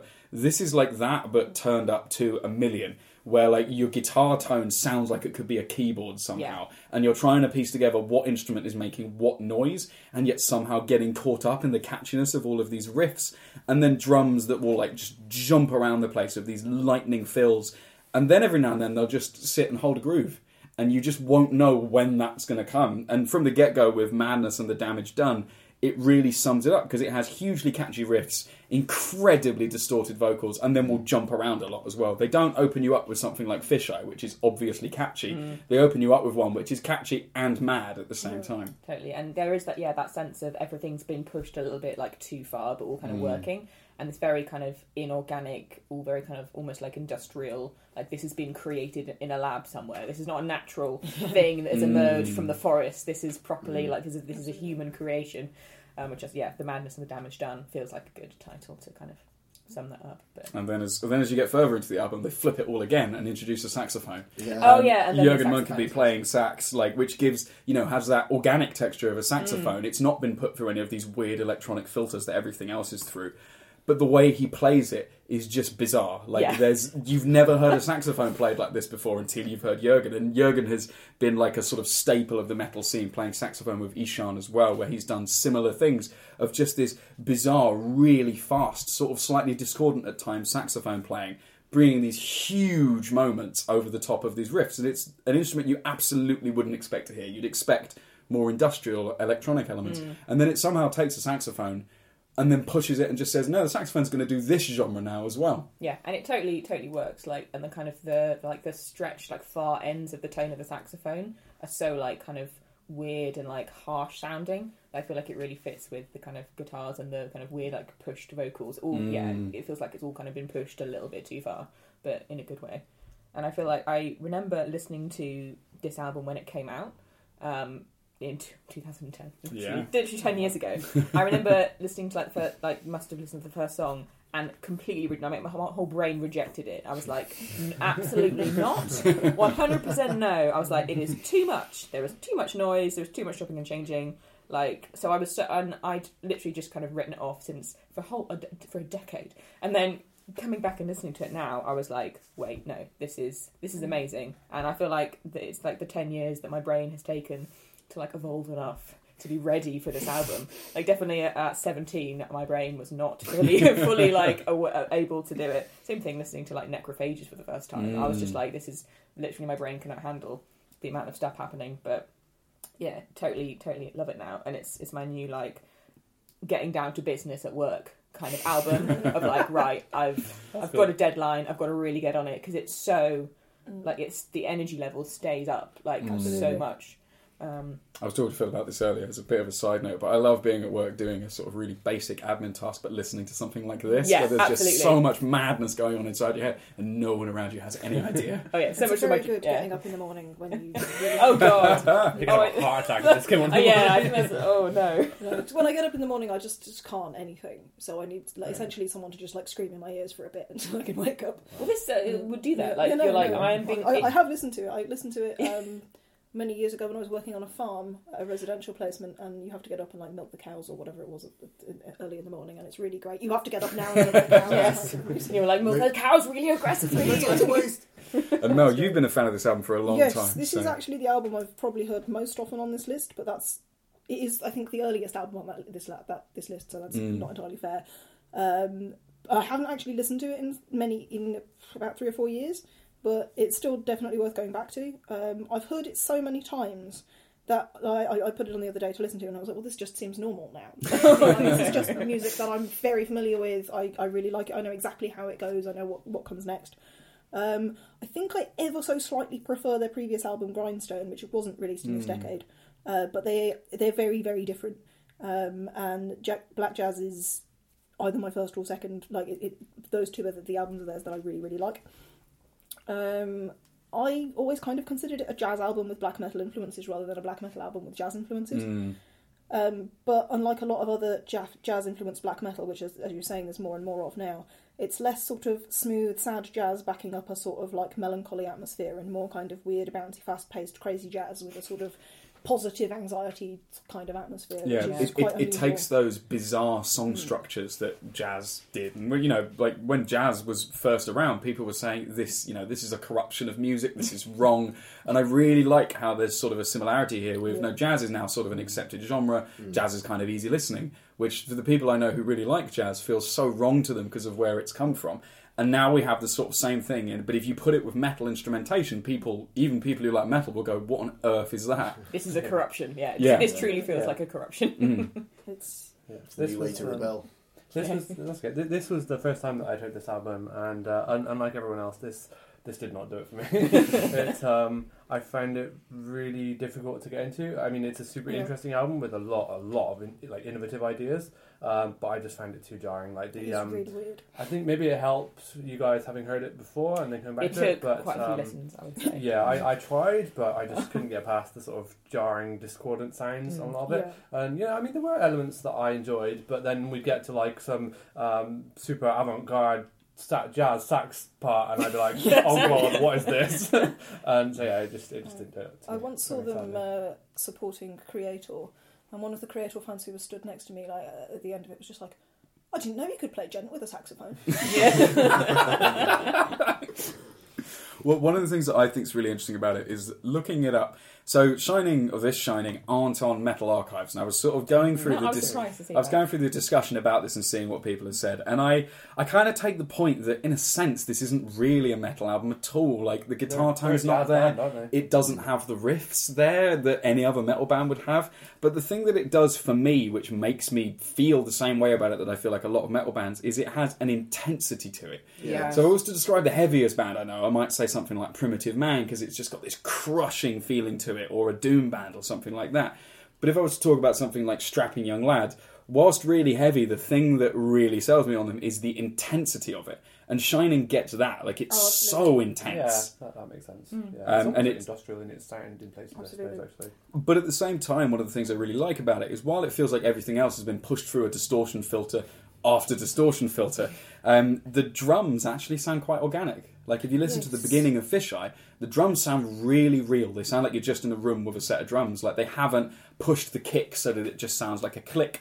All of the toms sound real. Absolutely. The cymbals ring out so that it sounds like an actual kit. And to me, it really grounds the album. And is part of the reason why the sax doesn't feel so out of place, or it still feels out of place when it comes in, but that's sort of part of it. There are organic elements which are somehow constraining all of this like weird technical electronic-y madness that's going on with every other instrument. In terms of the drums as well, one thing I really love is the variation of drum volume, because the drums are often really soft and sometimes they're really much more prominent. And I think it's really unusual nowadays to have that sort of transition between different drum volumes for different sections, which I thought was really interesting because it works so well. And I think especially in a lot of modern death metal, the drums are so loud that they can sometimes overshadow what else is going on, and you don't always need them to be that loud. Like, sometimes you can have them quieter and then building up to being more loud later. And particularly here, because in some parts the drums are adding to the sort of insanity of it with these like lightning fast fills, whereas in some parts, like Fisheye is a good example, where they are just holding the whole thing together because you've got this really nice groove. So using the mix to bring out those different elements at the different times is really nice. Like, when you first listen to this album, you think, oh my god, what was that? But after a while you start to think, actually there's a lot of subtlety that's going on here with all of the mixing and where all of these parts have been placed. Even down to like some of the really catchy vocal lines as well, and how they'll vary not only the distortion but the volume and the pace of the vocals. Like in Fisheye, it's got the 1375, which I've no idea what it means, but it's really catchy. But then in other places, the vocals will be sort of quieter and more part of just the growing insanity around it, while another part of this sort of mosaic leads what's happening in the music. I really do like the sort of the way that the sort of repetition of the simple motifs and the layering of lots of different sounds over the top of each other do give it a kind of catchiness that you don't normally really get in black metal influenced stuff at all. And it really does help you to focus in on the atmosphere of it. I think that Shining, they're a very unique band. There's nothing that really sounds like them at all. They're great live as well, like really great live. Jürgen is just so enthusiastic and full of energy as a front person, but he's always also like really like honest and genuine and nice to everyone there. And it's just, if you have a chance to see them live, I really, really recommend it. Yeah, whilst I didn't particularly enjoy the album, it did really stand out for me, even amongst all of these really interesting albums, as being something super unique. And it really felt like a jazz album that had like a black metal filter placed over it, sort of. Whereas most of the albums on here, a lot of them have jazz elements, but it is just that. It's jazzy parts to what is ultimately a metal album. But this feels, a lot more jazzy, and I don't really like jazz. That's probably part of the reason that I find it pretty impenetrable. And so the first song that I heard of this album was the cover of 21st Century Schizoid Man, the King Crimson song. How did you guys find that? I really like it. I think it's I also quite like King Crimson, and I quite like that particular album. I think the cover works really well because it's really well selected as a cover to do on that album, because it's almost like a declaration of intent, because it's sort of it builds on a song that's supposed to be as crazy and ridiculous as possible, but while adding like a sort of malice to it that isn't as much there in the original. I was amazed that they managed to make this song like weirder and more extreme, because this is a really tough song to pick, from incredible musicians as well. Yeah, I think it's incredible. I've seen both King Crimson and Shining perform it live. It's very different when both of them perform it live, but the energy when Shining perform it is really incredible. And then like halfway through, he just like puts the guitar down and gets the saxophone out and starts running up and down the stage, like blasting out noises on a saxophone, and it was wonderful. Yeah, I played my dad this cover because he really likes the original song, and he said so he got past the main riff, and he said, right now I'm lost, I don't know what the hell we're doing. It does do that thing of like you sort of recognise it at the beginning, and then it just washes it out with all this like electronic noise and all this distortion, and then you think fucking flood it.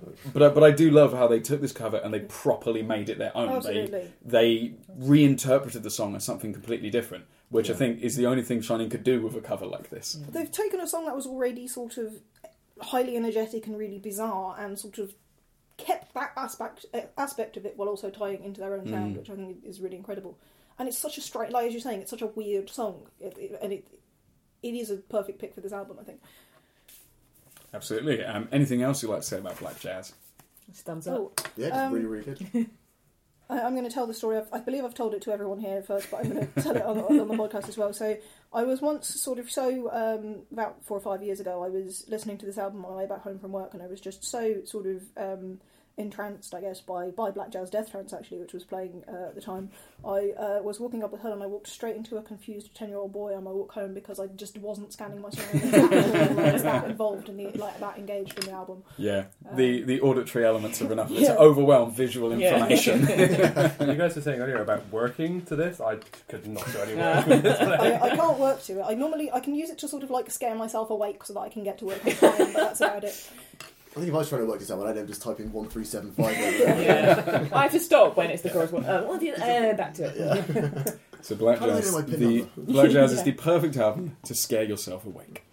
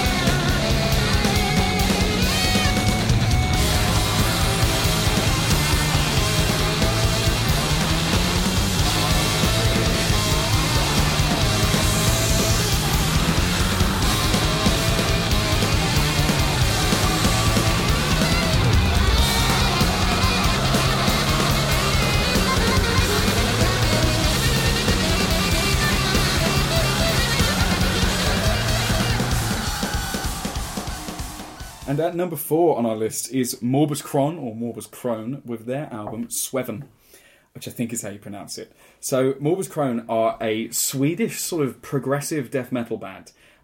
We think from what Ollie's been saying that Morbus Krone probably comes from Crohn's disease. Morbus is in morbidity and Crohn is in Crohn's disease. And the album title Sweven, which I just thought was a sort of weird spelling of seven, actually comes from an Old English translation of slumber or dreaming. Now, Morbus Krone are a really interesting take on sort of Swedish and Scandinavian death metal. It's a bizarre mix of like creepy death metal because there's really not that much distortion going on. It's quite lightly overdriven, a lot of the guitars. You don't have these huge, monstrous guitar tones that you get in most, particularly Swedish death metal bands. You don't have that HM2 buzzsaw sound. And there's parts of it that feel kind of jazz influenced. There's melodies that could come out of a band like Agalloch, but it all mixes together into something that feels like it should sound really heavy and crushing, but in that weird absence there's a sort of creepiness to it. and yet it can still be really punishing with some really like brutal like screams and like really pounding drums as well. So this is a really interesting take on death metal. What did you guys think of this album? I'm not normally that into death metal, but I really, really, really like this. I think the things that I like most about it were the changes in emotion conveyed as the album progressed, which I think possibly more so than any of the other albums in the list. There was a huge range of emotions, and they sort of take the listener on a journey as the sort of plot of the concept moves on to sort of keep you on board and following the album and the story that goes along with it. I also really like that overall I interpreted it as being a sort of happy album with a positive conclusion, and like a sort of positive atmosphere towards the end, and I think that's really, really unusual, and seems to be really difficult to do because it's not very common in metal at all. But I feel like I've only listened to this album once. I really liked it, but I'm sure I missed a hell of a lot of stuff, and I'm gonna go through it again and check that out. I looked at the lyrics.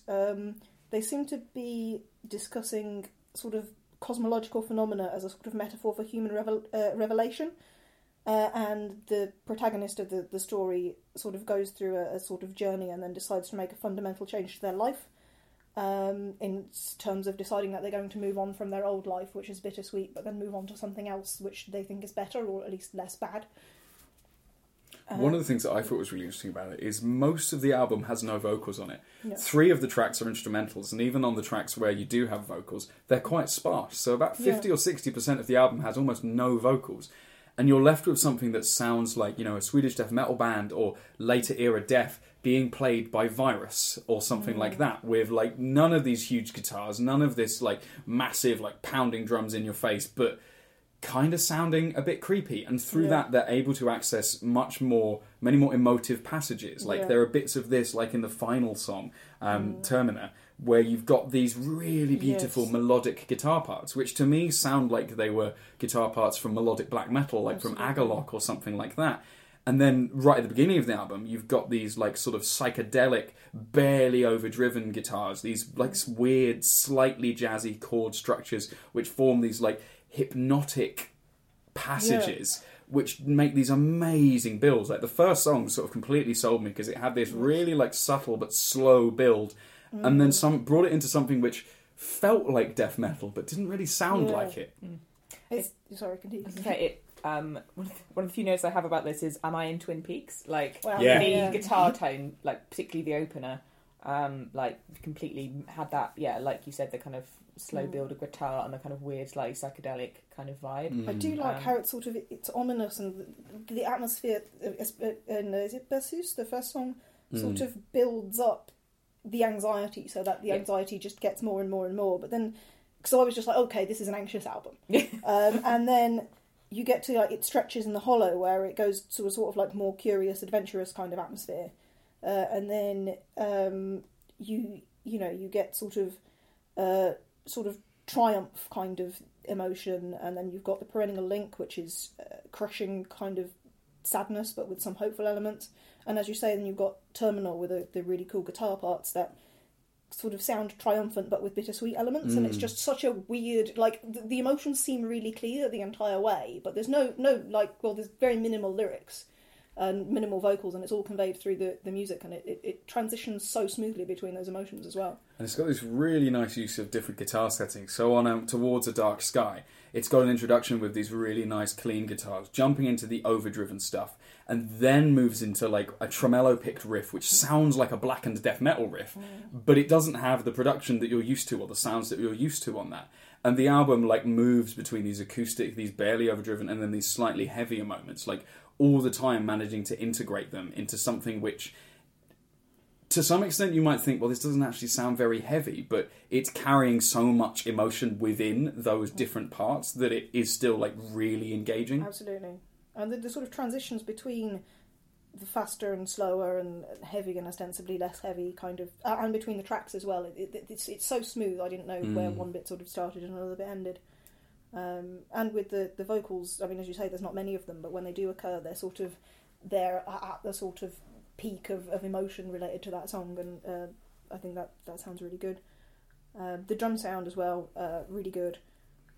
It's not it is a death metal drum sound, and that's something that I'm not normally hugely into, but it's not too high in the mix. It's got a really nice ring out to it, and it sounds precise without sounding overly clicky, and I think it's just a really, really good drum sound for death metal.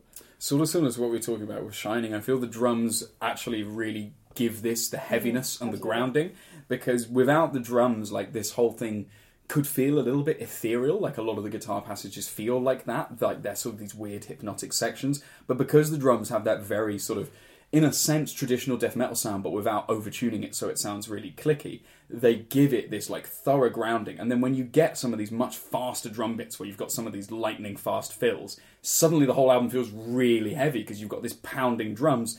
And then the fact that the guitars aren't, you know, with an HM2 distortion on it, doesn't really matter. And you're getting heaviness in a very different sense than you might in a normal death metal band, which is really, really interesting. Ollie and Finn, how did you get on with this album? I didn't really like this one that much, to be honest. Again, so I do like death metal most of the time, but it's not the kind of death metal I'd go for. No, it's very different. Yeah. So I quite enjoyed it. It didn't feel super or sound super distinct for me. I think because I don't usually listen to extreme metal, and I think the things that Rob and Mel picked out, they weren't things that I would typically notice very much, because I'm not really an expert on this sort of music. I don't listen to it very much, so I guess I lack the sort of it's very subtly done as well. Like, it's perfectly like amazing to just like put on in the background kind of music. Yeah, exactly. Yeah, I did enjoy it, and I happily put it on. And then I think I was like maybe playing a game or writing or something, and before I knew it, it was over, and I was like, oh well, that was all right, but I don't really remember any of it. And no, I think it's quite subtle. Yeah, I kind of feel the same kind of way about it. As a bit more of a kind of backgroundy, like you know, I definitely felt it was good, but yeah, in the same way to Finn, like I like straight up death metal, and the closer it got to that, the more I enjoyed it. I think I was very much like, oh, this is a death metal album. I'm not ambivalent about death metal. I quite like some of it, but a lot of it sounds fairly samey and fairly death metal-y. How very dare you now. Death metal sounding the same. And, this doesn't sound... I mean, there's a lot of progressive death metal, and I'm aware of a lot of progressive death metal, but it sort of... It doesn't sound... It sounds... You can tell that it's death metal, but it doesn't... You know, it has a much less clicky drum sound. It has much more emotion. It has like much more of a variety of emotion, I guess.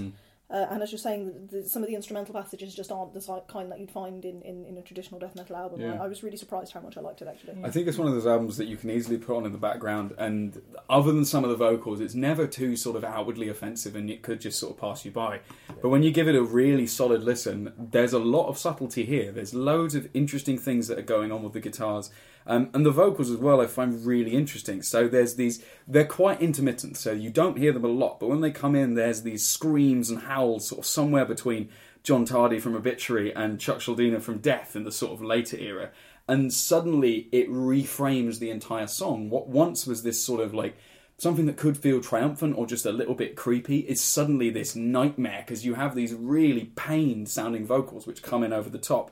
And I love that the sparseness of them means that when you get some vocals, like, it really refocuses you on this, and it completely reframes everything you're listening to, which I thought was fascinating, because of a lot of death metal, there's sort of a single noise that the frontman will make, and then that will just keep going throughout the album, and you'll have a lot of that, and there'll be some interesting rhythms to how they do it. But in here, the very presence of vocals is telling you that something big is happening in the song, and the use of the more, like, shrieked rather than a guttural just sort of noise really adds to that emotional moment of it. And you can feel as if the person singing it and the emotion is in pain, particularly on songs like Towards a Dark Sky. Like, you get this real human connection from it, despite not being able to tell anything that they're saying or any of the lyrics. It's all unimportant because the sound of it carries that emotion, and together with the drums manages to make things that aren't particularly distorted sound incredibly heavy, and particularly emotionally heavy as well. I think definitely with a second listen, probably it would have been better, but you know, I didn't do my homework on time, so I only listened to it once. But I definitely did. I thought the vocals were really pretty something. Yeah, kind of really added something to it, and I think tracks I picked out was Aurora in the Offing, like the classic vibes, and then I put Ripening Live, and then like 2 exclamation marks, but I can't remember why I liked that one so much. Possibly did that also sound very much Ripening Life has some of the most extreme parts of it, where it's got that would be all like sort of D-beat, blast beat style drums in it, and like the most sort of grating, like grotesque vocal performances in it. I really like those. The sections. grotesqueness I really enjoyed, and maybe the contrast was too much for me. I don't know. With the kind of the rest of it that kind of had a more slower, like contemplative kind of, you'd have to listen to this more to kind of get into it vibe. But I think that's what I really liked about it, actually, because it did have the transitions between fast and slow, and that sort of facilitated the sort of emotional transition that the album was trying to sort of get you on. I like that apparently I wanted less emotion from the music.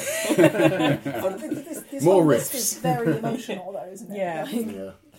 And there were other really subtle elements. Like, if you really pay attention to it, there are some subtle like samplings or keys in the background, which just gives it this little extra layer, which is really easy to not notice that any of that's there. But when you sort of really listen to it, like, there's so many little builds and so many little elements that go into some of those emotional builds, like these keys, which is really easy to miss, but is definitely there.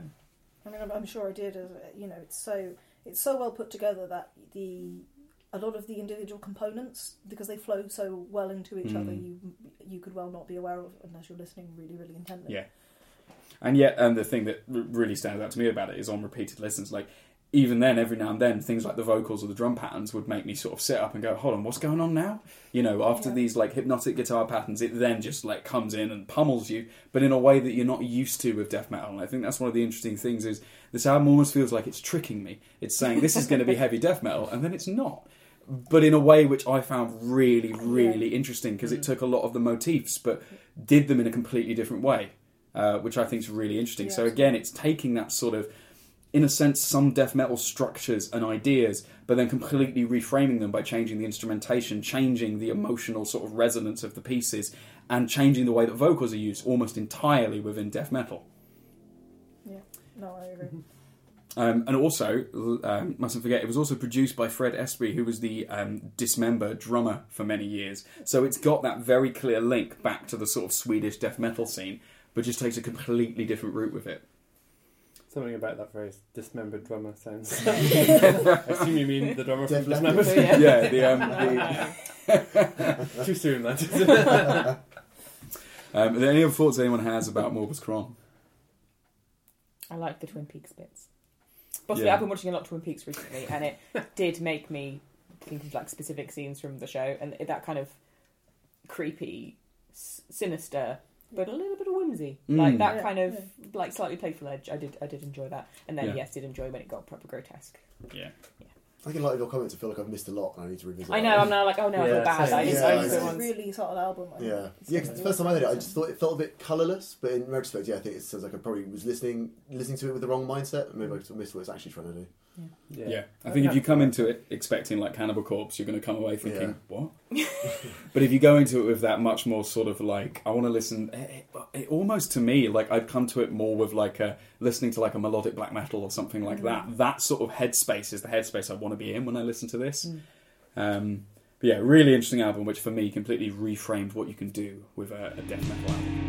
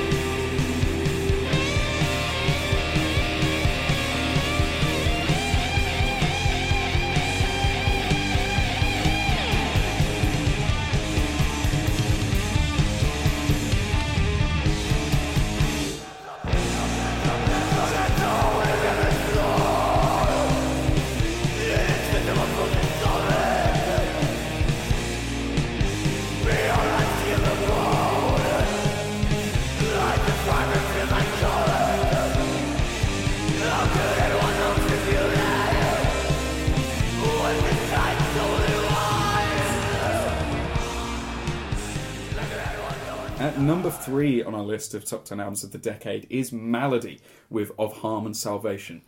So Malady are an avant-garde German black metal band formed in 2009, and they've put out a series of albums and a bunch of EPs as well, particularly one that Phil talked about in his list of the top 10 EPs of the decade as well. Now Malady, I'm going to make the weird case that Malady are kind of like the David Bowie of black metal, particularly for me in the use of vocals. So Malady are a mix of things that you can see from the first wave of black metal, where they've got riffs which sound like it could come out of Merciful Fate, things from the second wave of black metal where they've got a lot of stuff that sounds like early Dark Throne but with really nice production, and then with these complex and then hugely catchy sort of progressive metal sections which blend all of that together somehow. And this sort of mosaic of different influences really reminds me of how David Bowie approached sort of rock and pop, but also in the way that the vocals are used. So the vocal phrasing on this album is really interesting. There's loads of different sort of tones. There's the sort of chanting cleans, black metal shrieks, death metal grunts, and these sort of like black and roll style things that sounds a bit like later era Dark Throne, and then these more like operatic, poppy almost cleans, which could come out of a progressive metal band or a progressive rock band. And the way that some of these vocals are structured and the bizarre sort of way that it moves between the saxophone, because of course it's a saxophone, and the other sort of guitar segments as well, really reminds me of the bizarre sort of lyrical structures and vocal rhythms that David Bowie would use. I don't know if that is going to resonate with anyone, but the weird melange of genres that Malady somehow pull together into something which can feel incredibly threatening and doomy, and then really like triumphant and cathartic, really reminds me of David Bowie. How did you guys get along with Malady? I don't really know David Bowie, but that sounds like high praise. I know a lot of people who really, really respect him. I've written in my notes, this is possibly the Philist thing I've ever heard. Yeah, that sounds about right. I think that there's possibly one exception that we'll get to later. That might be even more the Philist thing I've ever heard. But something like that really caught me about this album was the sort of transition. So the album feels at times like exuberant and overwhelmingly joyful and euphoric, and I thought that was really interesting, sort of the way that is interspersed with the sort of despair and anxiety and pain implied by the rest of the album. It's really weird. It's like a sort of bizarre collage of instruments and musical passages and emotions, but it all just somehow works and fits together. I can't find any lyrics for it, and I think they're in about 4 different languages. But it seems to be an album about experiencing something particularly horrible, but also finding some sort of euphoria and joy in it. 4 languages is correct. There's Latin, German, Spanish, and English on this album. Yeah, I was really surprised by the like all of the German vocals in it. Actually, it was the second band that I've heard that's got mostly German vocals. The first one being Rammstein, obviously. I think are they German? Yeah. Yes, they're a German band. Yeah, I was really blown away actually by the range of vocalization in the album. There's a bit of everything really. There's vocals that sound like traditional sort of black metal vocals. There's death vocals. There's clean singing. There's elements of spoken word. There's this weird sort of shouting style. That isn't particularly melodic, but you can still make out the words or the lyrics rather. And then there's something which I've not really heard before, which I guess is where their sort of plague metal thing alludes to, and it's a weird sort of like growly sound. It sounds almost like a metal band fronted by like a ghoul or a zombie. Yeah, That's it's really I don't know how else to describe. gurgly kind of indeed, kind of vocals. Is it the phlegmy demon vocals? Yeah, Yes, exactly. Yeah. Yeah. That was my main note, was that I was... Yeah, is that on the second track, I think? The kind of the phlegminess and the demonicness, it just completely made me think of... There's an episode of Buffy called Fear Itself, where they raise a fear demon, and it's this bit where it's... yes. Yeah, it's like kind of trying to push through the dimensions, and you can just use the kind of the phlegmy growling, like kind of screaming, like strange noises. Yeah, no, I know that's that. all I could think of then. But I was a bit dubious at first, but actually by the end I was enjoying it. Yeah. Yeah. But I really love how there's so many experimental parts of this. They're putting like totally. straight up black metal riffs right next to super cathartic like progressive metal, almost moving into like Symphony X style power metal at some points, right next to each other, having these like huge range of bizarre vocal structures, and then with your piano, your cello, your saxophone as well, and somehow managing to make that all come together into a single package with really long songs which know exactly which parts of them they need to reincorporate and bring back in to bring you those huge moments. The thing that I always think of when I talk about this album is the song Profunditas, which starts off as this black metal song, and then by the end has just reached this incredible emotional high where I think he's saying "captor of my soul," which is amazing. Like, it's such a huge... And then they bring the saxophone in. And the saxophone as well is used in a really interesting way. So in some of the other bands we've talked about on this episode, the saxophone is really embedded, or it's used to drive the insanity, like in Shining. But in this album, the saxophone is used in lots of different ways. So sometimes it will be quite subtle and it will just be adding these textures, but then it will essentially take the place of guitar solos at some point, like in Profunditas, where when we've got this huge sort of cathartic but slightly sad chorus, the saxophone sort of brings it in and adds these sort of like final parting notes to the whole thing and really drives that emotional high that you're experiencing at that point. And then at times the saxophone will be used as part of the extremity. It will be put over things that feel like black metal. And then it will just create this weird sort of dissonance, which really works for black metal. It puts you on edge. It makes you feel a bit weird about the whole thing. And yet then it will pull you back with something that's really cathartic and almost happy. Something about the saxophone, like you've got 3 black metal or black metal influenced albums with saxophone parts on them, and as you say, it's really surprising how differently you can use a saxophone in at least 3 different ways in 3 different albums that are ostensibly in the same genre or influenced by the same genre. But I think it's one of those things about, because in metal we're so used to having like just guitars, bass and drums and then a vocalist. You know, we'll talk about how differently a guitar would sound in death metal to black metal to thrash metal or something like that. And obviously a guitar can be, as an electric guitar, you can do a hell of a lot with it that you perhaps can't with an acoustic instrument like a saxophone. But I think sometimes we forget that a saxophone can be just as varied as a guitar can. And incorporating these instruments, they can be done in almost any style. And seeing metal bands do this and adapt it to their style of playing, like the style of saxophone playing on here would not work in any other band. It only works in Malady. You'd have to take certain elements of it and then you could apply that to another band. But using all of these extra voices adds so much to some of the emotional highs, can add to the intensity, can add to the ambience and the atmosphere of an album.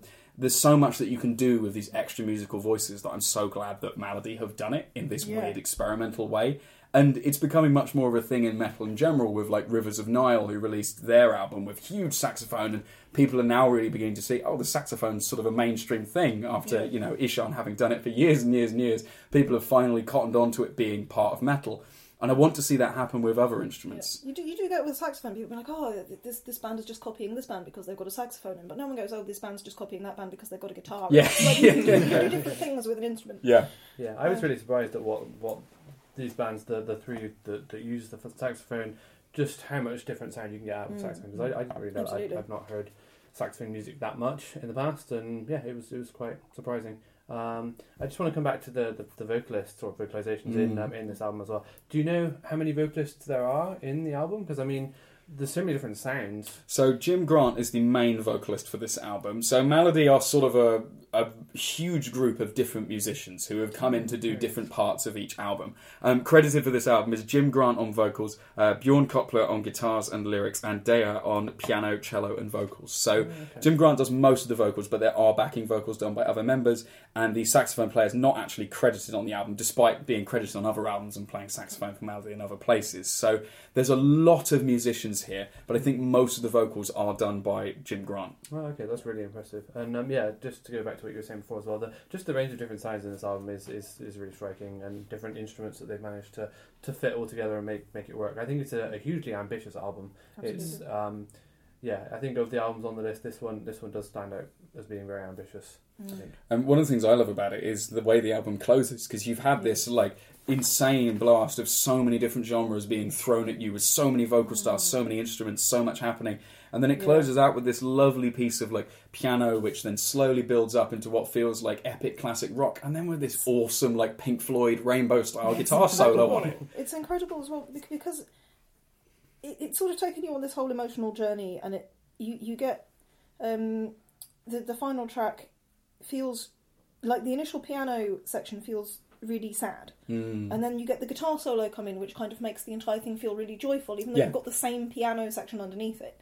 it's sort of sad and joyful at the same time, and I think it does really well. And Melody do this a lot, where they reframe the bit you've just been listening to, where they'll have like black metal sections and they'll reframe it with other guitar parts, or they'll reframe it with a saxophone, or they'll change the vocal style, and that will change how you're listening to it. So you're listening to one bit where you think, this just sounds like sort of second wave of black metal, but with nice production on it.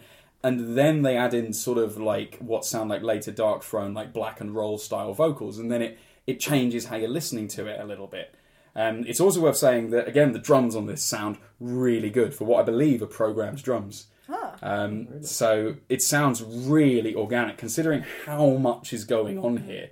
Again, you've got really nice subtle things, like really nice cymbal ring out on certain parts of it, where it will slow down, like at the end of Profunditas, where things sort of like grind down to a slow halt. You've got some really nice cymbal ring out there, which fills in that open space. So I was really impressed with that as well. It's a really technically proficient album. It's got really smooth transitions. The bass sounds incredible the entire time. I really love the bass sound. I think that the sort of smoothness of transitions between the emotions works really well, and is real testament to the writing. That not only does it manage to convey like euphoria, which is really rare in metal, as I said before, it manages to sort of beautifully and smoothly transition this into the sections that convey anguish and despair, and sometimes it does both of them at the same time somehow, which is really, really strange and not something that I'm used to at all. I really appreciated that. And it takes influence from so many parts of extreme metal and heavy metal. So it's got those like classic rock bits, it's got bits that feel like black metal, it's got bits that feel like sort of progressive death metal, and then progressive metal, and then it's got bits that feel like sort of doomy sludge, where we're getting into the name that they've given themselves of plague metal.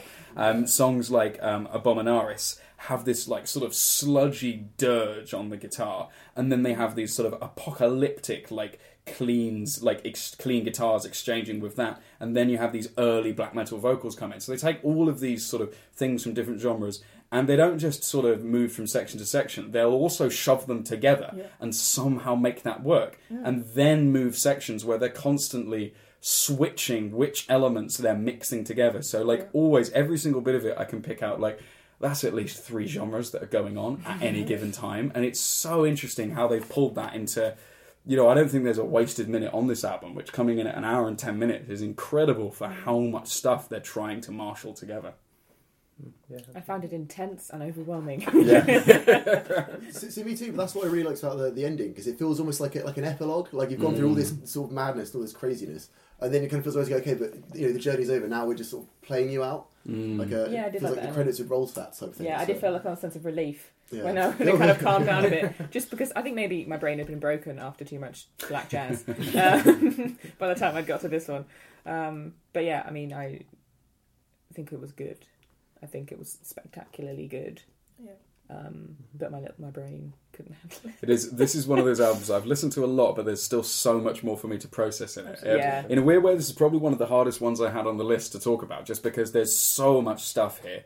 So many things pulled from so many different areas. But I think, Finn, you've hit a really nice point that the album does give you time to chill out sometimes. You know, it has that moment like the final track, and it has moments like on Profunditas again, where you can relax for a little bit and just sort of relax into the catchiness of it, but then it will just throw you again as soon as you jump into the next song. And I kind of love that about it. It's an album that always keeps me on edge while managing to have incredible emotional highs and be really catchy in certain sections. Definitely one to listen to again. Again and again. Yeah, it's definitely a big time investment one. Is there anything else we have to say about Melody? Just that it seems, there's just so much to it. It's massive. Yeah, I know they have a lot of other albums, and they're very different between albums and EPs as well, so I'm probably going to listen to some of those as well. Yeah, definitely. One of the most sort of interesting experimental bands at the forefront of what can you do by taking inspiration from all styles of metal and pulling it together.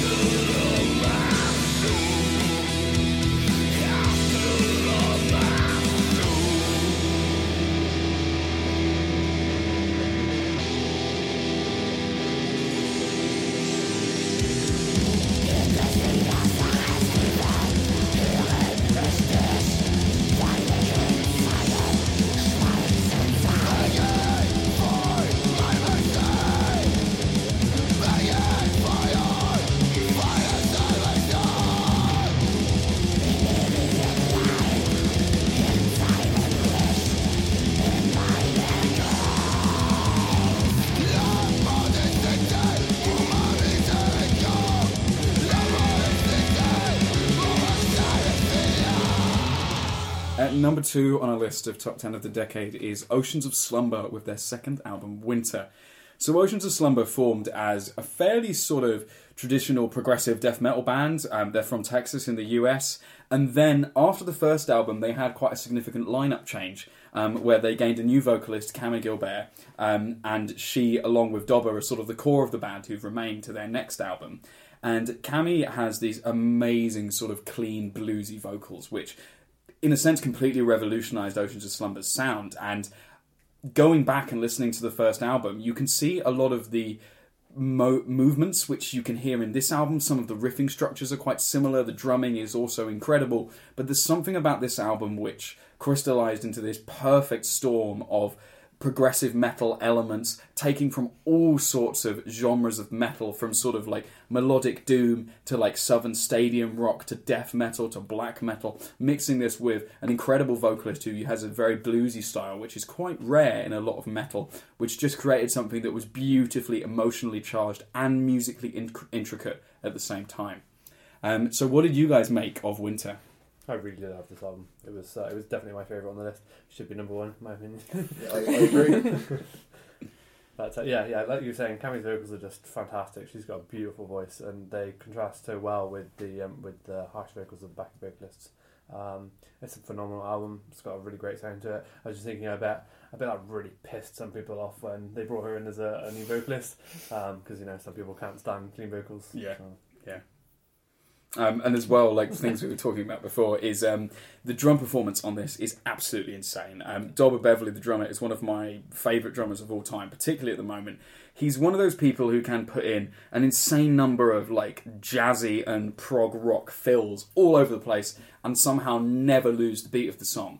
When you're doing all of this drum work, like, it often ends up just sort of taking away. It feels very experimental, it feels quite intense, but Dobber manages to hold really solid grooves, never losing the pace, and yet still put in these tiny little touches that feel just a little bit weird. None of the fills he does sound like traditional metal fills at all. The sort of classic, really fast, going from the snare around the toms. All of his are a little bit weird and move around the kit in slightly unusual ways. He'll quite often go from lower toms upwards, which is really weird. You don't normally see that in metal. It normally just goes sort of straight down them, which sounds really good. But Dobber will vary this up at all times and can also put in incredible blast beats, which add huge amounts to the like more black metal-y sections of this. So he can add this really jazzy but also extreme metal drumming to it, which constantly keeps it interesting, even on more simplistic riffs. Yeah, apparently they've been called a female-fronted Opeth by Canadian magazine Noisy, which, again, I'm sure a lot of people won't be happy with. It feels somewhat appropriate. I mean, obviously Opeth have popularised melodic death metal more than any other band, I would argue, and they are a melodic, like, I don't know, melodic death metal or melodic black metal, but they are melodic extreme metal.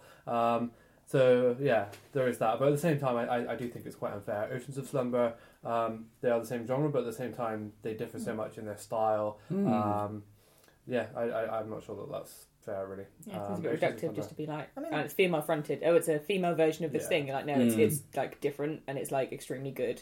Yeah. Like in a different way, I would say. I think it has much more of a sort of death doom feel, and the much less of a folk influence really than Opeth does, or at least a folk influence from a very different part of the world. It feels like a lot of the influences from this are coming from, in a sense, more contemporary things than Opeth. Opeth take a lot of inspiration from, like, weird 60s prog and stuff like that no one has listened to, bar Michael Ackerfeld and probably Phil. But some of the stuff on here that I think is interesting, like, there's so many songs where you can pick out where they've taken particular influence. So on songs like Sunlight, it feels like slow and like melodic doom.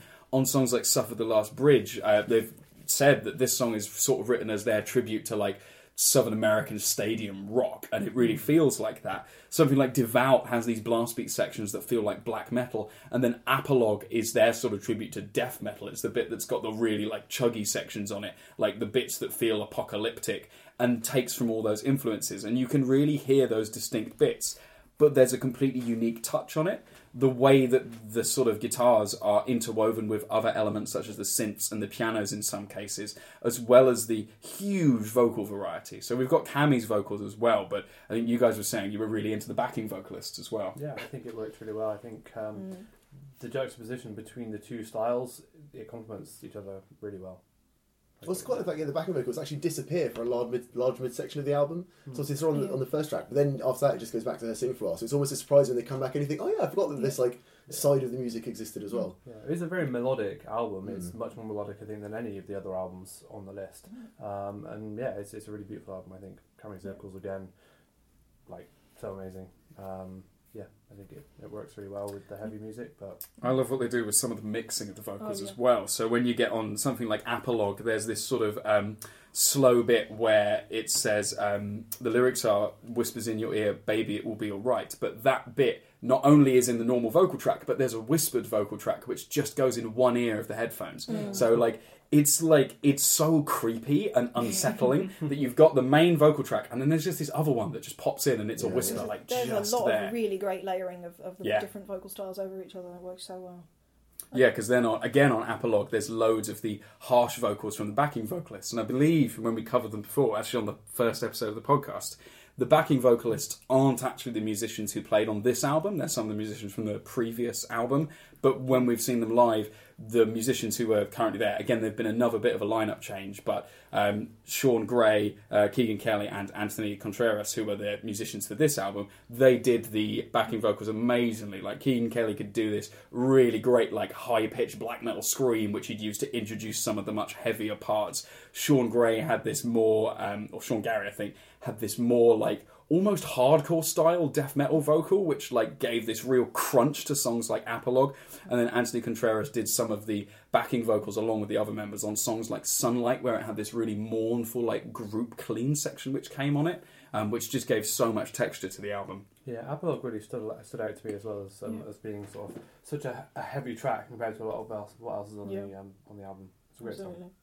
I definitely agree. Like Apologue and strangely Lullaby were my favourites. But I feel like Lullaby was the standout because it really just completely showcases Cammy's vocals. And then what I actually wanted, turns out, is a full-on like bluegrass album with cameo vocals, like in conjunction with like Rhiannon Giddens or someone who's this kind of folky like bluegrass type vocalist who is one of my absolute favourites. And I'm like, yes, that's what I want. I want that kind of more showcased, I guess. But yeah, Apologue, total bop, love that. And Devout also with the kind of nice chuggy sections and then kind of the direct layering with Cammy's vocals. I really liked that part, that element to it as well. And an incredible cover of Nights in White Satin by the Moody Blues, which manages to take this incredible soft song, really which they build up slowly, and then towards the end they just put blast beats in it. Yeah. And it fits. So well, yeah. It works. It carries the emotion of what they're doing. The blast beats don't sound like, it's black metal that's pummeling you with pictures of evil. It feels like this huge emotional culmination with these like really fast guitar riffs that go over the top as well and carries the sort of theme of the song through to something that's so emotionally intense, and then added to Cammy's vocals as well. Yeah, I found her vocals in the chorus of that song were so moving. The first time I heard it, I actually cried. I'm really glad I'm not with anyone else right now. And then every time I was listening to the album, I thought, am I ready for this chorus to kick in? Yeah. The way she sings it, she carries so much emotion in her voice. It's just... unbearably moving. The one that really gets me is This Road, the final track on the album, where it's got this lovely piano intro played by Dobber, and then like slowly builds it. It's probably the most epic song in a way on it, because it builds this huge chorus where you've got these sort of like repeating lyrics of "I wish there was a way to satisfy all that you crave," and Cammy's performance on that is incredible. But the subtle work of the guitars in building up this huge atmosphere, building up into these massive riffs. There's some really technical parts in it as well, where the bass and both guitars are doing this quite fast riff, where they're all matching each other note for note. And you can see this, and there's a studio performance, which is on YouTube, which is amazing. It's really worth watching, because Dobber switches from piano to drums, while Sean is playing some of the drums as well during the bits while Dobber's playing piano. And they pull this off live, where they all do all this switching and all this build-up. And it's just an incredible piece of songwriting. Well, the thing I really like about the album is the lyrics as well, because compared to especially a lot of the other things on the list, they've all been very sort of fantastical and mythological. There's a lot of lyrics in this that are just very naked and vulnerable, like especially in Lullaby. Really just, real as well. Yeah, it really feels like she's just literally just singing straight from the heart. And they have said that this is like from personal experience. This isn't a hypothetical story. This is something that's very close to them personally. It's like you're reading someone's diary. It's that intimate. It's Yeah, and that's definitely continued on The Banished Heart, which is the album after this, perhaps even more so, because it's a bit of a switch, I think Mel was saying, between the writing. A lot of the lyrics on this were written by Dobber, the drummer, and that switched over a bit to Cammy writing far more of the lyrics for The Banished Heart, which is also a fantastic album. Yes. Worth checking out. It's it's far more sort of emotional in a way. Yeah. It's much sort of heavier and sadder and... But I think it's more subtle than this album, and I think overall I do prefer this one. I think this one has it's less subtle. This one has such a huge diversity of different sounds and things going on. It feels almost like a sort of... It feels like it's a greatest hits, somehow. And yet it's just one album. It feels like all of these bits have been taken from where they were exploring different genres and then just pulled together. But each song is so perfectly crafted for what it is. But it's great how it tells a sort of emotional journey that people are going on, and the sort of mix of emotions they're feeling by bringing together all of these different elements. This is probably the album on this list, and maybe actually just overall, that I've listened to most frequently since it came out, at least in the last few years. I think it's just sort of perfectly written, perfectly performed. It's unique, it's truly original. And it's profoundly moving. I think it's perfect, but not just in that there's no flaws with it. It's just it would be beyond what I could previously have conceived of an album like this to be, because I couldn't come up. I mean, obviously, I couldn't come up with anything else, but I couldn't even imagine anything like this existing until after I'd heard it. I love everything about it. I like the bass tone. I really like the guitar tone. It's sometimes difficult to. It's sometimes easy to forget the solos just because of how much great stuff is going on. There's some really nice sort of bluesy solos in this, which will build up into full-on shredding, which is amazing how they manage those transitions. Yeah, the vocals are incredible, both the backing vocals and Cammy's lead vocals. The drumming is just completely mind-blowing. I really like the drumming. And the piano as well, really great, really moving. I just love everything about everything in this album, and I can't think of any way to improve it. In terms of the concept, I'm not normally actually into relationship or breakup albums, but the way that the music and lyrics and the vocal patterns are sort of layered over each other, it sort of helps you to feel the despair and confusion that the protagonist feels. And I quite like the way it sort of takes you on their emotional journey, in the sense that the album seems to be a concept of framing the sort of the protagonist's breakup or relationship using sort of seasonal imagery, sort of like winter moving through summer as they sort of feel a bit better about themselves, and how it represents the sort of protagonist's toxic codependent relationship that's cyclical in the same way that the sort of patterns of the year are cyclical, and appears to involve them repeatedly breaking up and getting back together, and it's even though that they know that they shouldn't, they just keep doing that. I think it's really, really emotionally powerful. And musically it gives so much space for that as well, with that sort of vulnerability. Like, from the start of Winter, you've got some really soft segments which give much gentler place for the vocals to really shine and carry that message, and then it will pull you into these much more intense sections, but it will always have moments to strip back and to reflect and sort of understand the journey that you've been on as you're going through the album. And there are sort of several almost interlude style tracks within it which give you that space, and those are the bits that actually took me the longest to sort of get, in a way, because I previously had sort of felt that that just sort of takes up space where there's all this other stuff, but listening to it more and more, it really works as those sort of emotional breaks in the album to give you that moment to reflect and then to pull you into what happens next. The transitions are all quite gradual and all really well built up, with some really subtle guitar work, which you wouldn't point to and say, oh, that's phenomenal guitar playing. But the writing behind it is absolutely incredible, how they carry these melodic lines through everything. And conceptually, I think it works because you assume from the sort of earlier part of the album that it's a breakup album. It's about someone sort of moving on from their previous breakup. And actually, it isn't so much that. It's about someone who is in a sort of off again, on again relationship that probably isn't good for anyone involved in it, but they can't seem to get out of it. At least that's how I interpreted it. I was speaking to Phil and he interpreted it somewhat differently. And I think the sort of almost twist in that, where you're like, oh, it's a breakup album. Oh, no, it's not. Somehow this makes it sadder that they're still in a relationship is really interesting. Which, so that's sort of how I'd interpret it, particularly with the final chorus of I wish there was a way to satisfy all that you crave. It really feels like there's not actually a resolution to this. This thing is sort of circular and it keeps happening, and you just wish there was a way to solve it, but there kind of isn't. And I think Winter as a name of the album works perfectly well for that, the sort of period in which the protagonist's relationship isn't working very well, and then they go into summer and feel a bit better themselves, and they get back together again, and you sort of have the sort of cyclical yearly kind of rotation of that. And the album cover is incredible as well. It's sort of a landscape comprised of various like faces and figures and things, and it's with a well really done. nice sort of blue colour palette Yeah. to it, which it looks lovely, but at the same time kind of cold. Yeah, I Which- was going to say, the colours are definitely like a wintry blue, which obviously goes with the album name as well. Yeah.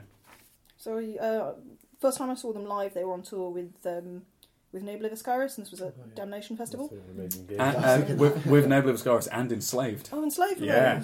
And as Finn was saying, it was so moving. Like Cami herself was in tears performing it. It was definitely in my top 3 live performances ever. It may well be the best live performance I've ever seen. It was just, and it was so great to see bands really caring about what they did and being so passionate and engaging with the audience and being thankful that people were there to sort of consume it and to be there, like enjoying it with them. Yeah, and they were all sort of hanging out in the Yeah, crowd they were afterwards. We got lovely. to have a chat to a few of them, which was just great to see them being so, emotionally open both through the music and at the gig. And Just we being saw there. them with Nabla Viscaris actually, that sort of in the backstage area watching Enslaved. And Yeah. it's amazing to see other bands like, wow, we're here with Enslaved. This is great. Like to see how even people who are in bands that you think are incredible also venerate other bands that you think are incredible. It's just really nice that they're such a part of the scene and they're so enthusiastic to be there. In fact, the only problem seeing them is that it made everything else I watched afterwards feel a little bit less good. I remember going to watch Enslaved, and I love Enslaved, and just being like, this is really good, but my day's already peaked at watching Oceans of Slumber, so... Yeah. Anything else to say about Winter? The piano was particularly good. I just Piano feel is- like the piano sections were really lovely. Yeah, and that was I think the most exciting bit of when we saw them live. Was really hoping they would play This Road, and then Dobber gets up from the kit and moves over to a piano, and there's enough people there who are like, yes, I know what's happening Yeah, now. they're It's really exciting. See, I was Yeah. also there at that gig, and I know I left halfway through to go see someone else, and I can't remember who that band was, and now I feel bad. Shame. I think, they just seemed like such wonderful people. And Cami and Dobber, I believe, are in a romantic relationship as well, and they're just really adorable. They It are. was just great to watch. Yeah, yeah. They were so, just having like the best holiday ever. yeah. So this is probably, in a way, it's probably the most accessible of the albums that we'll talk about Yeah, I today. definitely I believe think. it's the most I accessible definitely on this recommend list. this to people who are Yeah. new to metal. Absolutely. And still yet manages to take so much from so many different genres of metal. So this is an amazing sort of culmination of all the different things that have been going on in the metal world, packaged up in a way that's just utterly beautiful and incredibly emotionally moving and vulnerable. Yeah, it could probably be a really good gateway album to a lot of people actually. If they're not, if they're a bit sort of curious but dubious about metal, then yeah, this would be good because it's super melodic, but it does have some really heavy elements to it as well that are done really well. Maybe in that way it is the new Opeth. Yeah, maybe. We've certainly gone in a completely different direction to Opeth. Yeah.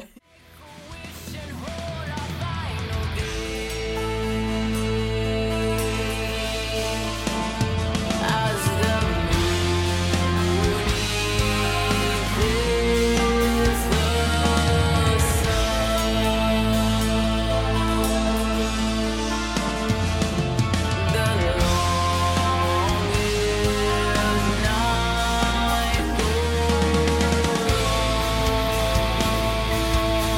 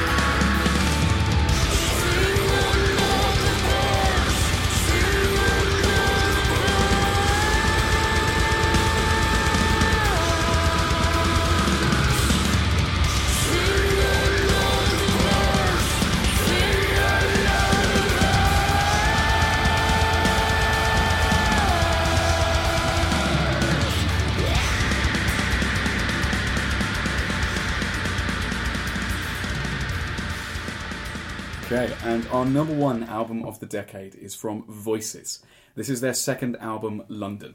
Voices, I suppose to most people, are known as somewhat of an offshoot from Agacocker, featuring David Gray, who was the drummer from Agacocker, Peter Benjamin, who also played bass in Agacocker for some of the albums, Sam Loynes, who currently plays guitar in Agacocker, and Dan Abela on bass. Now, Voices are a really interesting group, which when they first formed, took a lot of inspiration from some of the weirder, creepier parts of black metal, bands like Silencer, and put together their first album, which, from sort of their own admission, was pulling together loads of these different ideas, lots of different riffs, and just putting that together and seeing what they could make out of it. And it's one that I've always quite struggled going back to, because London is such an amazing, sort of well-realised creative vision with an entire story that goes through the entire thing, and such an intricate, interesting take on black metal. But when they moved on to London, they'd got this sound down of this creepier side of black metal, which takes in quite a lot of elements from death metal, so sort of in that black and death metal area. But they put it to a sort of noir horror story, which takes place in the titular city of London, and creates this intensely creepy, emotional exploration of a city dystopia and how modern life swallows and distorts us. How living in this crowded city, like we talked about with White Ward, can create mental illnesses which lead people to the most tragic of actions. So what did you guys think of Voices London? Well, cool. I actually really like this album. So this is one of the ones I'd heard before before the podcast, because Phil lent this to me a while ago. The thing is, the first time I heard it, I thought, oh, that's really good, that's quite interesting, I like what they're doing there. And then Phil dropped the bombshell on me that some of this is improvised, some of the composition, and I thought, what the fuck, it's so well realised, like you're saying. How do you just do it? So obviously the narration and the lyrics and things they then wrote afterwards to match it. But I can't believe you could be that creative spontaneously and get something which is such a weird sound and a crazy... It absolutely blew my mind. It's sort of incredible because so many of these songs take on particular feelings. Like one of my favourites from it, The Antidote, is so sinister. It has this like slow building up guitar passage which eventually like really gradually morphs itself, and when you think about that improvisation you can kind of see how it came from that, because it took this one riff, gradually evolves it into like this huge punishing, like something that feels more out of death metal but with an atmosphere that feels like a bit of a mix of doom and black metal, and then these like some of the most pained shrieking sounds you can imagine over the top of it, carrying this incredible emotional weight to it, genuine pain and fear, but then combined with these like beautifully sad, clean vocals at various points. So like, yeah, there's so many ideas that take so long to develop, and then by the time they've developed, they've changed completely and have reframed your emotion from it. So yeah, the attention to detail in this album is staggering, considering that. Yeah, I could. Especially you have to be so creative and so in touch with yourself to be able to, present such sort of complex and dark emotions just off the cuff. I find that absolutely unbelievable. I think it's an absolutely stunning accomplishment. Yeah. And it's a really interesting album in how it opens, because I've played this album I've played certain parts of this album to various people, and you can play them Suicide Note, the first track, which is this really like sad acoustic clean guitars. It's a beautiful piece of music, but it's really quite mournful. Peter Benjamin's sort of really like soft but like slightly off clean vocals. There's something that sounds a bit wrong, which will then come into the rest of the album. You listen to that and you think, this sounds really like sad and heartfelt, and then it will just chuck you into this really heavy riff. Yeah. And in fact, the single they released from this, which is the Fuck Trance, which is one of the most intense and ridiculous songs I've ever listened to. It's so extreme. It just never resolves. It's guitar passages that get higher and higher and higher and higher, and just never resolve themselves. And it just goes into this chugging section, which doesn't resolve the emotions you were feeling from the previous part, and that's the song I often play to people, because that's what Voices felt was the most important part to get across. So it covers so many emotional tones, from like beautiful and soft to like just outright madness in parts of it. I think, as you were saying, there's some parallels to White Ward in the sort of modern city setting, the way that it affects the mind and behaviour, but it feels much more like bizarre and alien, and the emotions are much more mixed. So the sort of, I say protagonist, narrator character is sort of more angry and unhinged about the situation rather than sort of being sad and accepting about it, which was more what I got from White Ward. Initially, when I first listened to it, I was like, this is utter chaos, but it's not, and it quickly becomes apparent that it's not. Whilst it's not necessarily catchy, it's really engaging and immersive if you focus on it for a little while, and I think it's really like really incredible how bizarre it can be while also being really immersive. So some of the riffs on it are actually really catchy and quite groovy as well. So on things like one of my favourite songs titles, Music for the Frequently Bereaved, it's got some super catchy riffs in it, but then it will throw a bunch of other weird stuff. And I remember when we caught them live in Bristol, they played, I can't remember which song it was, but it had this bit where they put a phaser on one of the guitars, and it felt almost like it was a dance, like a bit of dance music, which somehow fits into these really heavy and distorted sections. So there's a lot going on here. I didn't get it. I really tried, but I like I said before, I'm not super into black metal anyway, and I guess the spoken word part is just felt a bit like off. I guess I wasn't able to like get into it, I guess. And then there was the sort of the shrieks and the howls and the screams. I just found it so jarring that it just didn't do it for me at all, unfortunately. I think it is supposed to be jarring as well. I think they're trying to make you feel unnerved and uncomfortable. They do a very good job. This is why I really enjoy Voices as a live performance, as kind of immersive performance. I really recommend that. But like, I can't just sit down and listen to. Like, I did try several times with this album. Like, it just makes me deeply sad and unsettled, but with none of the kind of positives of like other music that makes me feel like that. But saying that, Fuck Trance does make me laugh. I really like out that. loud. Like it's just so hilariously jarring and weird, and also because my phone like had shuffled it without me knowing, so I just went straight into the Fuck Trance. Like when I done it, I was like, "Oh, what's happening here?" But yeah, I mean, would recommend seeing them live for they sure. are incredible live. Like it all sort of holds together a lot better, because the first time I heard this album I didn't get it at all, but after seeing them live it all sort of feels more more sense. It sort of fits together a lot better. The album is drenched in so much atmosphere as well, of like living in a bleak city, and to the extent where I think this has possibly one of the only atmospheric drum solos I've ever heard. On the track Megan, it dissolves into this just sort of, all the other instruments fade out, and there's just David Gray doing this mostly tom-focused drum solo, which carries a lot of the feel and the rhythm of the previous riff, with the sort of sample of a woman saying Megan over the top of it. And like, it's really unnerving. It genuinely found it was one of the most, probably the most immersive drum solo I've ever listened to. And even as a drummer, most drum solos are quite boring, unless you're Neil Peart or someone like that. But this, like, it had atmosphere, and I've never heard someone do that in quite that way on a drum kit. I could see it being an interesting experience to sort of, really get into the album if I could, like, penetrate it. I think if I was in the right mood, I could absorb it, and maybe if I could understand what the story was about, but I just wasn't able to sort of get it, I guess. The plot is really interesting, but I'm still not sure how much of it I understand, because a lot of it happens inside the head of someone who is like not at all a non-reliable narrator. Yeah, he's not. The things he's saying are things he's either making up or psychoses and obsessions that he has about other people that aren't necessarily true. I don't even know if Megan is a real person, if she was ever in a relationship with him, or if she's just like some random person that he's obsessing about, or if he just made her up. So from the way I understand it, the story is about, from some of the stuff that David Gray has said about it, who does the narration passages, it's sort of about a lonely soul in a busy city and how the human interaction, or lack of it, has affected his personality, and how his sort of growing mental illness of being in this situation fuels an obsession he has with an Eastern European prostitute who's also in the city, which then like leads him down this bizarre path of obsession where half of it's things he's making up and half of it's things that are really happening. I really like some of the narration passages here because they add this like horrible ambiguity to a lot of the things, where like in The Antidote, where he's talking about how they've poisoned him, but they've left this detail out of the script, and he's a professional and delivers a professional performance always. And then it like pumps you into some like really slow and doomy stuff in The Antidote, and that's the bit at the end of The Antidote where it puts you into the fuck trance, which like it's so unsettling the way it does it. And I think you've really hit on an interesting point of the idea that the narrator is unreliable, which makes everything you're feeling and hearing in the music in a sense unreliable and ambiguous. And that's one of the things that's kept me coming back to this album again and again and again, is there's so many different ways of thinking about the things that you're shown. Like the narration passages, is this real? Like, well, maybe it's not. Like, maybe it's something that's invented, but maybe it is. And how many different ways can you interpret this? Is the end of the story him killing the prostitute he's obsessed with? Is it him killing himself? Is it both of those things? Do none of these things actually happen? I don't know.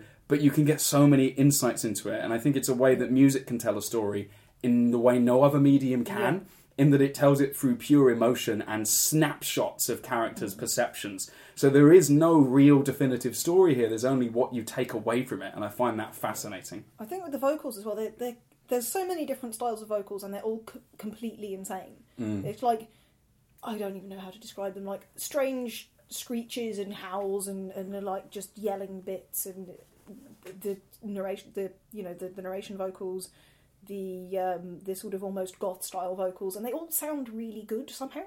Yeah. And then there's the sort of more straightforward, almost like death metal, black and death metal vocals. But the thing I love about Peter Benjamin is he gets the thing that people often talk about the band Silencer for, of having vocals that sound like real, genuine pain. But I've always found Silencer a little bit too silly. Whereas here, like, he genuinely sounds like in physical pain when he's recording this, which, like, gets across the themes of this album so well. And there's no other vocalist I can think of who gets it quite like he does. Yeah, I really felt that as well, but I didn't enjoy it. But I guess that's the point. I mean, I guess it's not supposed to be enjoyed like that. It's not supposed to be aesthetically pleasing. It's like playing like a horror computer game or watching a horror film. It's an experience, and there is some like enjoyment to be derived from that, but it's not the same as like listening to an upbeat. No. It's no Sabaton. Something I sort of found, I mean, perhaps again similarly to White Ward, it feels really cold, but not like rural Norwegian forest cold. It feels like, getting up at 5 a.m. and standing in a damp bus stop while the winter air is burning your lungs and the bus isn't going to be here for another half an hour kind of cold. Yeah, and the dehumanisation of being very around like so many people. Mundane city cold. Yeah, and I think that's so interesting of having bands like this who are like looking at modern society and the terrible parts about it through the lens of black metal. Like, black metal is so perfectly tuned to explore these elements and these emotions, which I think is incredible. I think you were saying Phantom Faxath is what you believe to be the scariest album on the list. I think this is scarier. Okay, This sort of conveyed both fear in the protagonist and also a sort of almost a fear of the protagonist. Oh, definitely, yeah. And as I also said that I thought Malady was and I'd written in my notes, Malady was the most Phil thing I've ever heard, but I actually think this might be the most Phil thing I've ever heard. Well, there isn't a saxophone, so that's got to take some points off. But other things I thought about, like particularly towards the end of the album, it kind of tricks you. It does the horror movie thing of a false ending. In The Ultimate Narcissist, which has like these really like catchy things of you will never understand, I'm jealous of everything that moves. Like it's kind of sad, but it's kind of quite fun. And then at the end of that, it goes, actually no, it's bleak and terrible, and gives you Cold Harbour Lane, which is just like the grimmest thing you've ever listened to. And there's other songs like the Fuck Trance on it, like House of Black Light, which is just so intense and unforgiving. Those songs are, particularly at first, like they were really hard to listen to, but I was like, this is so extreme, I have to give this time. And it is one that's taken a lot of time to properly grow on me, but once you've given it that amount of time, like it just keeps getting more and more interesting. There's so many elements to delve into within it. Yeah, I think I do need more time to fully get it. I've listened to it sort of intently only once, and I've sort of listened to it in the background several times, and again, the first few times I heard it, I just really didn't get it until after I'd sort of seen them live. I think the live performance really kind of cements it and sort of makes you see what it was they were going for a lot more. I'd definitely give it a go, seeing them live. I'd be interested to see what that's like, and maybe it would, change how I feel about it. It reaffirms to me that they're great live and that I don't want to listen to it like when I'm by myself in my house. Fair enough. It's too grimdark. It's the most grimdark.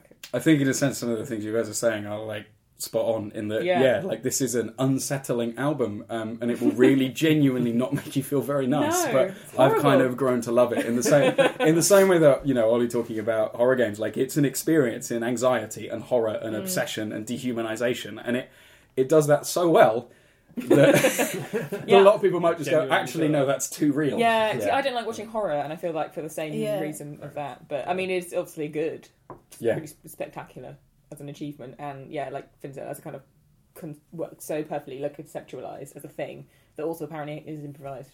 Yeah, which all bits were. Which I mean, they were incredible musicians, and I mean, I like Agakocca. So. Agakocca were also amazing. Yeah. This to me, like Voices have done a thing where they've become very distinct from Agakocca. Yeah, definitely. Obviously, they draw the comparison all the time because of the members and things like that. But to me, they feel really different. It is very interesting to see how they've kind of diverged, while still having the moments where it feels like you're listening, just with the vocals. Yeah. Like the kind of sounds like it's that he's in the next room, kind of wailing, speaking. Yeah. That kind of sound to me just is totally acapella. But Yeah. And some of the drum grooves and guitar grooves as well feel very similar, but it's that thing where I'd be in a very different mood to listen to this album than I would be to listen to Words Go Unspoken. Like, they feel so tonally different. yeah, it's like like Mel said, it's everyday casual Agcocker. If you're in a bus stop and it's 5 a.m. and it's raining and the bus is late, that's when you want voices. Or maybe you don't, because it's just going to compound the situation you're currently in. If you want to conjure up that mood. Yeah. Because who wouldn't? Well, clearly Mel, Phil and I love wallowing in this. You enjoy it, guys. So has anyone got anything else to say about Voices London? I liked wallowing in it. Fantastic. Yeah, I thought I it did was not. really, really well done. I don't know if it's an album that I would have actually gone back to and tried to listen to intently had it not been on the list, because it's quite difficult to listen to and it's quite difficult to get into. But once you get into it, it's really rewarding. Yeah, and I feel, for me, it's definitely had sort of multiple levels of getting used to it and going, actually, no, I do quite like this, to going, no, this is really good. No, this is really, really good. And then I just kept getting more out of it. And to this day, it's an album that I'll listen to and get something new. I think more so than any other album we've talked about, or possibly any other album I've ever listened to, it is storytelling as an album in a way that I've never heard or seen in any other medium or music before. All right. So that wraps us up for our top 10 list of the decade. So at this point, as we've invited all of you here, I'd like to throw it to you and say, are there any other albums that you think have been some of the best things of this decade? And just to explain why you think they've been so interesting. Okay, well, there's another I'd like to mention. So it's a band called Film. They're kind of known because Dave Lombardo is, or I should say was, their drummer. Their first album was called Harmonic, and it came out in 2012. It's one of those albums where I would never listen to the songs individually, even though they're all great. But it's just one of the most cohesive pieces of art I've ever heard. I don't know if any of you guys have heard Harmonic by Film. No. I think I remember listening. Philm. So if Ignite was Google, because it says, did you mean Philharmonic? But it's just so it's kind of, I guess you call it post rock. There's elements of thrash in there as well, and there's a weird mix of clean and they're just a 3-piece. There's do clean and harsh vocals, but it's just it works so well as an album. It's the first couple of songs go off and it kind of does this hardcore thing. Sounds a bit like Helmet, if you know that band. And then it just goes on this weird tangent. They just give you these 3 or 4 very strange instrumental tracks. They're all over the place. What did you say the name of the album was? Harmonic.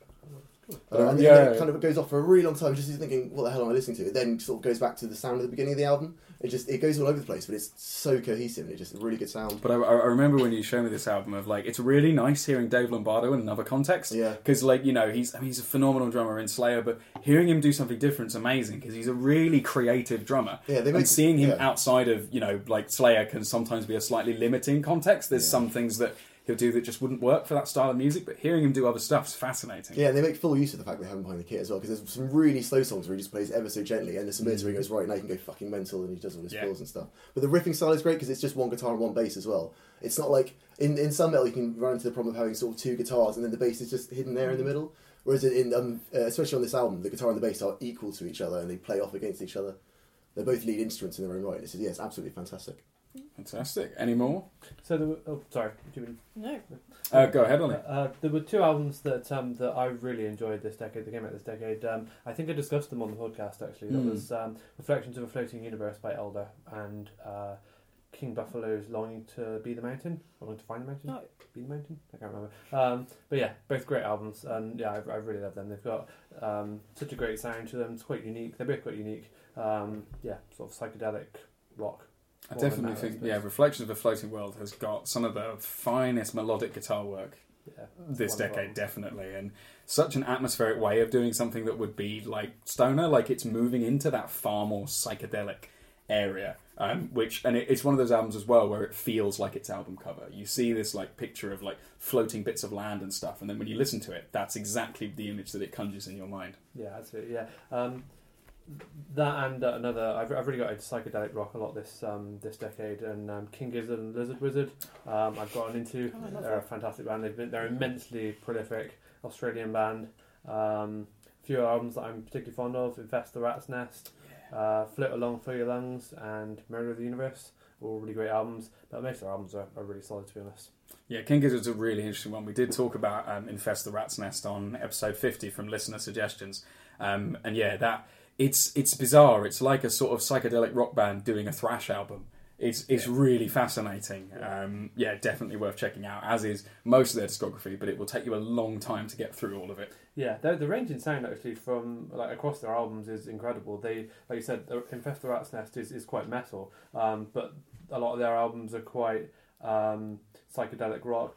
Like they've got sounds albums that are more kind of bluesy, some albums that are more sort of 80s electronica sounding, and others are more sort of traditional indie.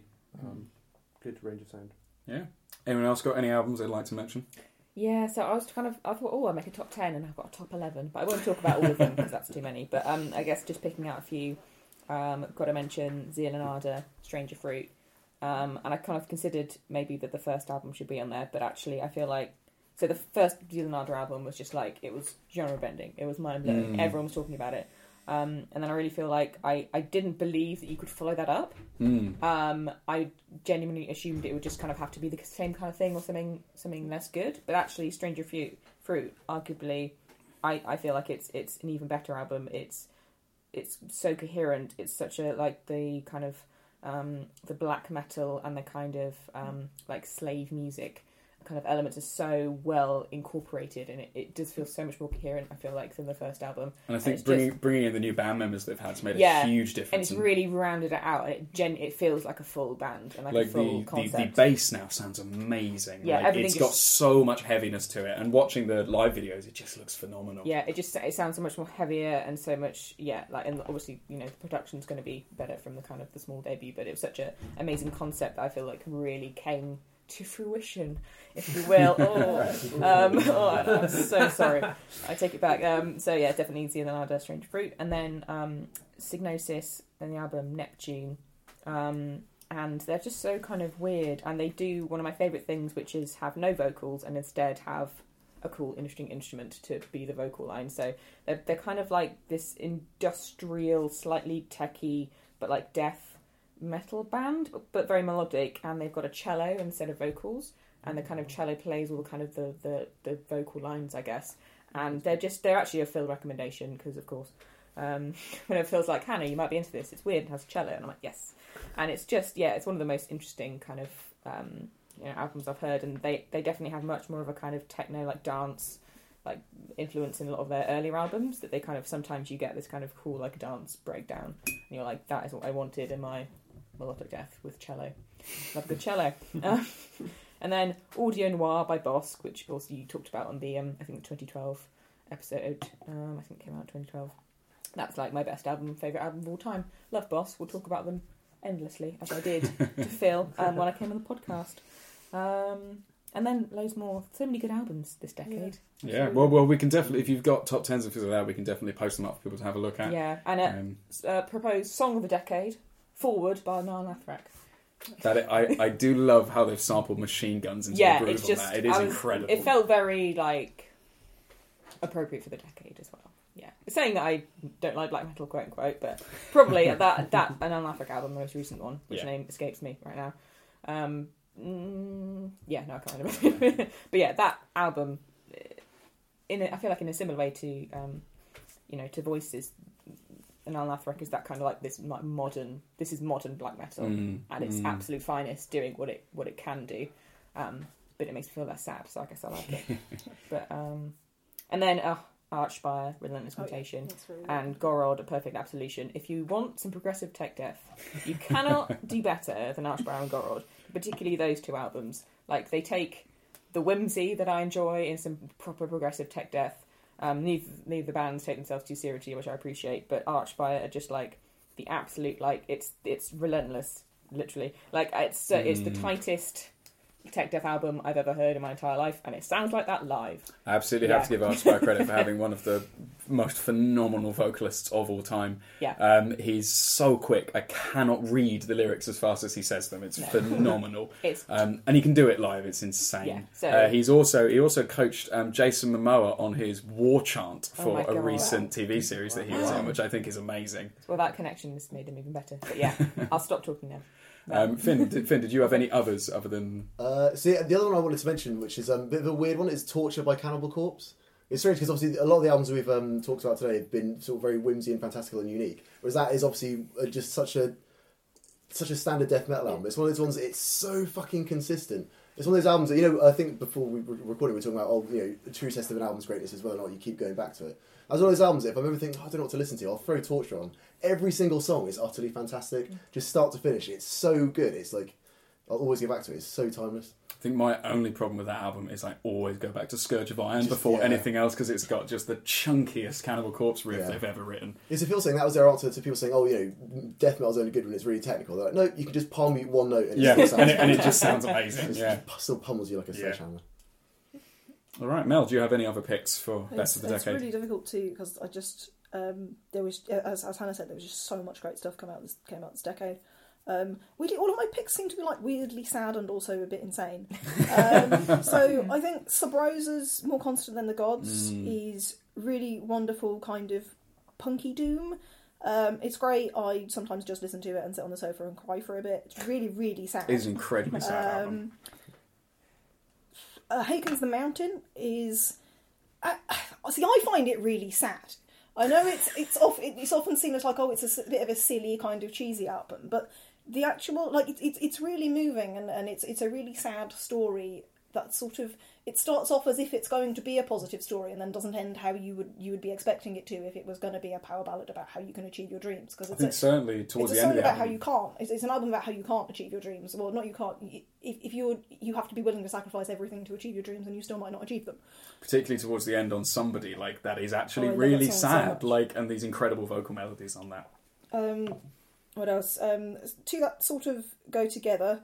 Aka Cocker's Renaissance in Extremis is a really, really powerful and absolutely batshit insane nuts album about depression and of the personal experience of I can't remember his name. Jason Mendoza. Jason, yes, going through sort of the experience of having depression and how he was sort of coping with it. And Woods of Ypres 5, Grey Skies and Electric Light is similarly about or has elements of someone suffering with mental health problems, and I think that was done really well. Woods 5 got me through a really horrible year of uni, which is probably more why I like it than any sort of technical competency, but it is really very well done. Woods 5 is one of the most emotional albums I've ever heard, I think, so that definitely deserves a place. And Vol's self-titled just for being really great but really sad kind of punky prog thrash. It's just, I'm not normally into thrash, but this is really, really good.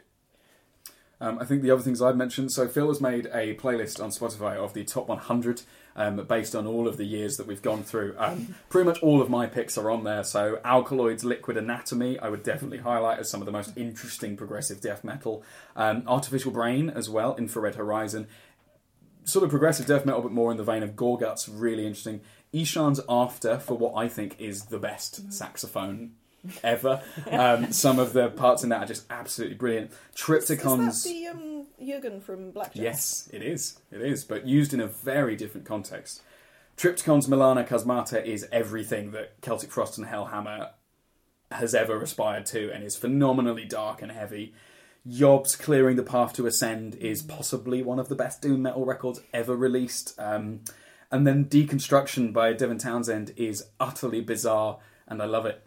I was actually really surprised that Yob didn't make the top 10 because I know Phil really loves it. I think they are in the top 100. I just don't think they're quite. I believe they're in the top 20 or 30. Clearing the Path to Ascend, certainly. But there's a hell of a lot of competition, and I'm sure Phil would say the same thing. Of this will sort of switch on a bit of a daily basis. It's really hard to say this is the best or even this is the top 10 when you've got such a huge range of albums to choose from. It's been a great decade of music. Yeah, and I think particularly for bands not creating new genres but taking influence from other genres of metal and other genres of music in general, and putting that in to create things that are completely unique. And I think almost every band we've talked about today have done that in some sense. Any other albums we want to mention, or any significant things we think in this decade? I think my favourite music video of the decade is again Sub Rosa, but not from that album, from the latest album For This We Fought the Battle of Ancients. They did a music video for Troubled Tales, and it's wonderful, but it's also really, like, it's just the saddest thing I've ever seen, and it's so well made and so great put together. I recommend watching it, but I recommend watching it by yourself so you don't just like start crying at work or something. There's a few non-metal albums that I wouldn't mind mentioning. Absolutely. Tedeschi Trucks Band are a really great band I've discovered. They're quite a sort of bluesy rock band. You might like them, Hannah. They're quite sort of a bit bluegrassy, I guess. They have influence of like country and gospel and jazz as well. And yeah, very decent band, female fronted. Female vocalist. I mean, another band, The Dead South. They're a really good bluegrass band. And a band that I really like, that I've not found anyone else like. I guess you quite like them. Those Poor Bastards. Oh my god, so good. Which are yeah, awesome. nobody else likes. yeah, they're like I think they describe themselves as gothic country. That sounds great. But yeah, they're an awesome band. It's super fun. Their music is so sort of depressive, I guess, and macabre, but also strangely whimsical. Yeah, silly. Yeah, silly. Yeah. Silly and macabre. Yeah. I really like. I think if we're talking non-metal, one thing I really wanted to mention on the 2019 episode, but I forgot, was a sort of like synth band called Judge Bitch, who released an album called Horseblood, which is utterly amazing. It's basically just massive 80s synths with crazy shredding guitar over the top, and it's the most motivational thing I've ever heard. Nice. It's so good. It's only about 35 minutes, but I'd really recommend checking it out. Any other non-metal releases that people really liked?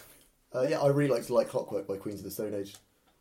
Like Clockwork's probably one of my favourite Queen's albums. Yeah. So I'd probably agree with Bram Daly. He said I Appear Missing was his favourite song of the decade. Cool. I just find it really moving after his near-death experience and everything. It was... Cool. I'd also probably give a shout out to Clockwork Angels by Rush. As Neil Peart sadly passed away. Clockwork Angels is still to this day one of my favourite Rush albums, even comparing to all of the old stuff. Absolutely phenomenal album. Still had it even in 2012. So if that's everything for our wrap up of the decade, I'd like to thank all of you guys for joining us and for listening to so much weird music in the process of this. There's a lot to process here. So if you have any other albums that you think, we've got our top 100 list, but if there's anything there that we've missed out, we'll doubtless have missed some fantastic things. Like I know Ruins of Beverast, we only got to know earlier this year from a listener who pointed them out to us, so I'm sure there's other brilliant things that we'll hear and we'll go, yep, that definitely should have been in the top 10. So send in your favourite picks from the decade. Talk about some of the trends you think are most interesting this decade. What genres of music have been the most interesting? What sort of groups of musicians, which scenes have been the really interesting ones? You can contact us at philsbreakfastmetal@gmail.com, at breakfastmetal on Twitter, and Phil's Breakfast Metal on Facebook. And we will see you soon. Thank you for listening.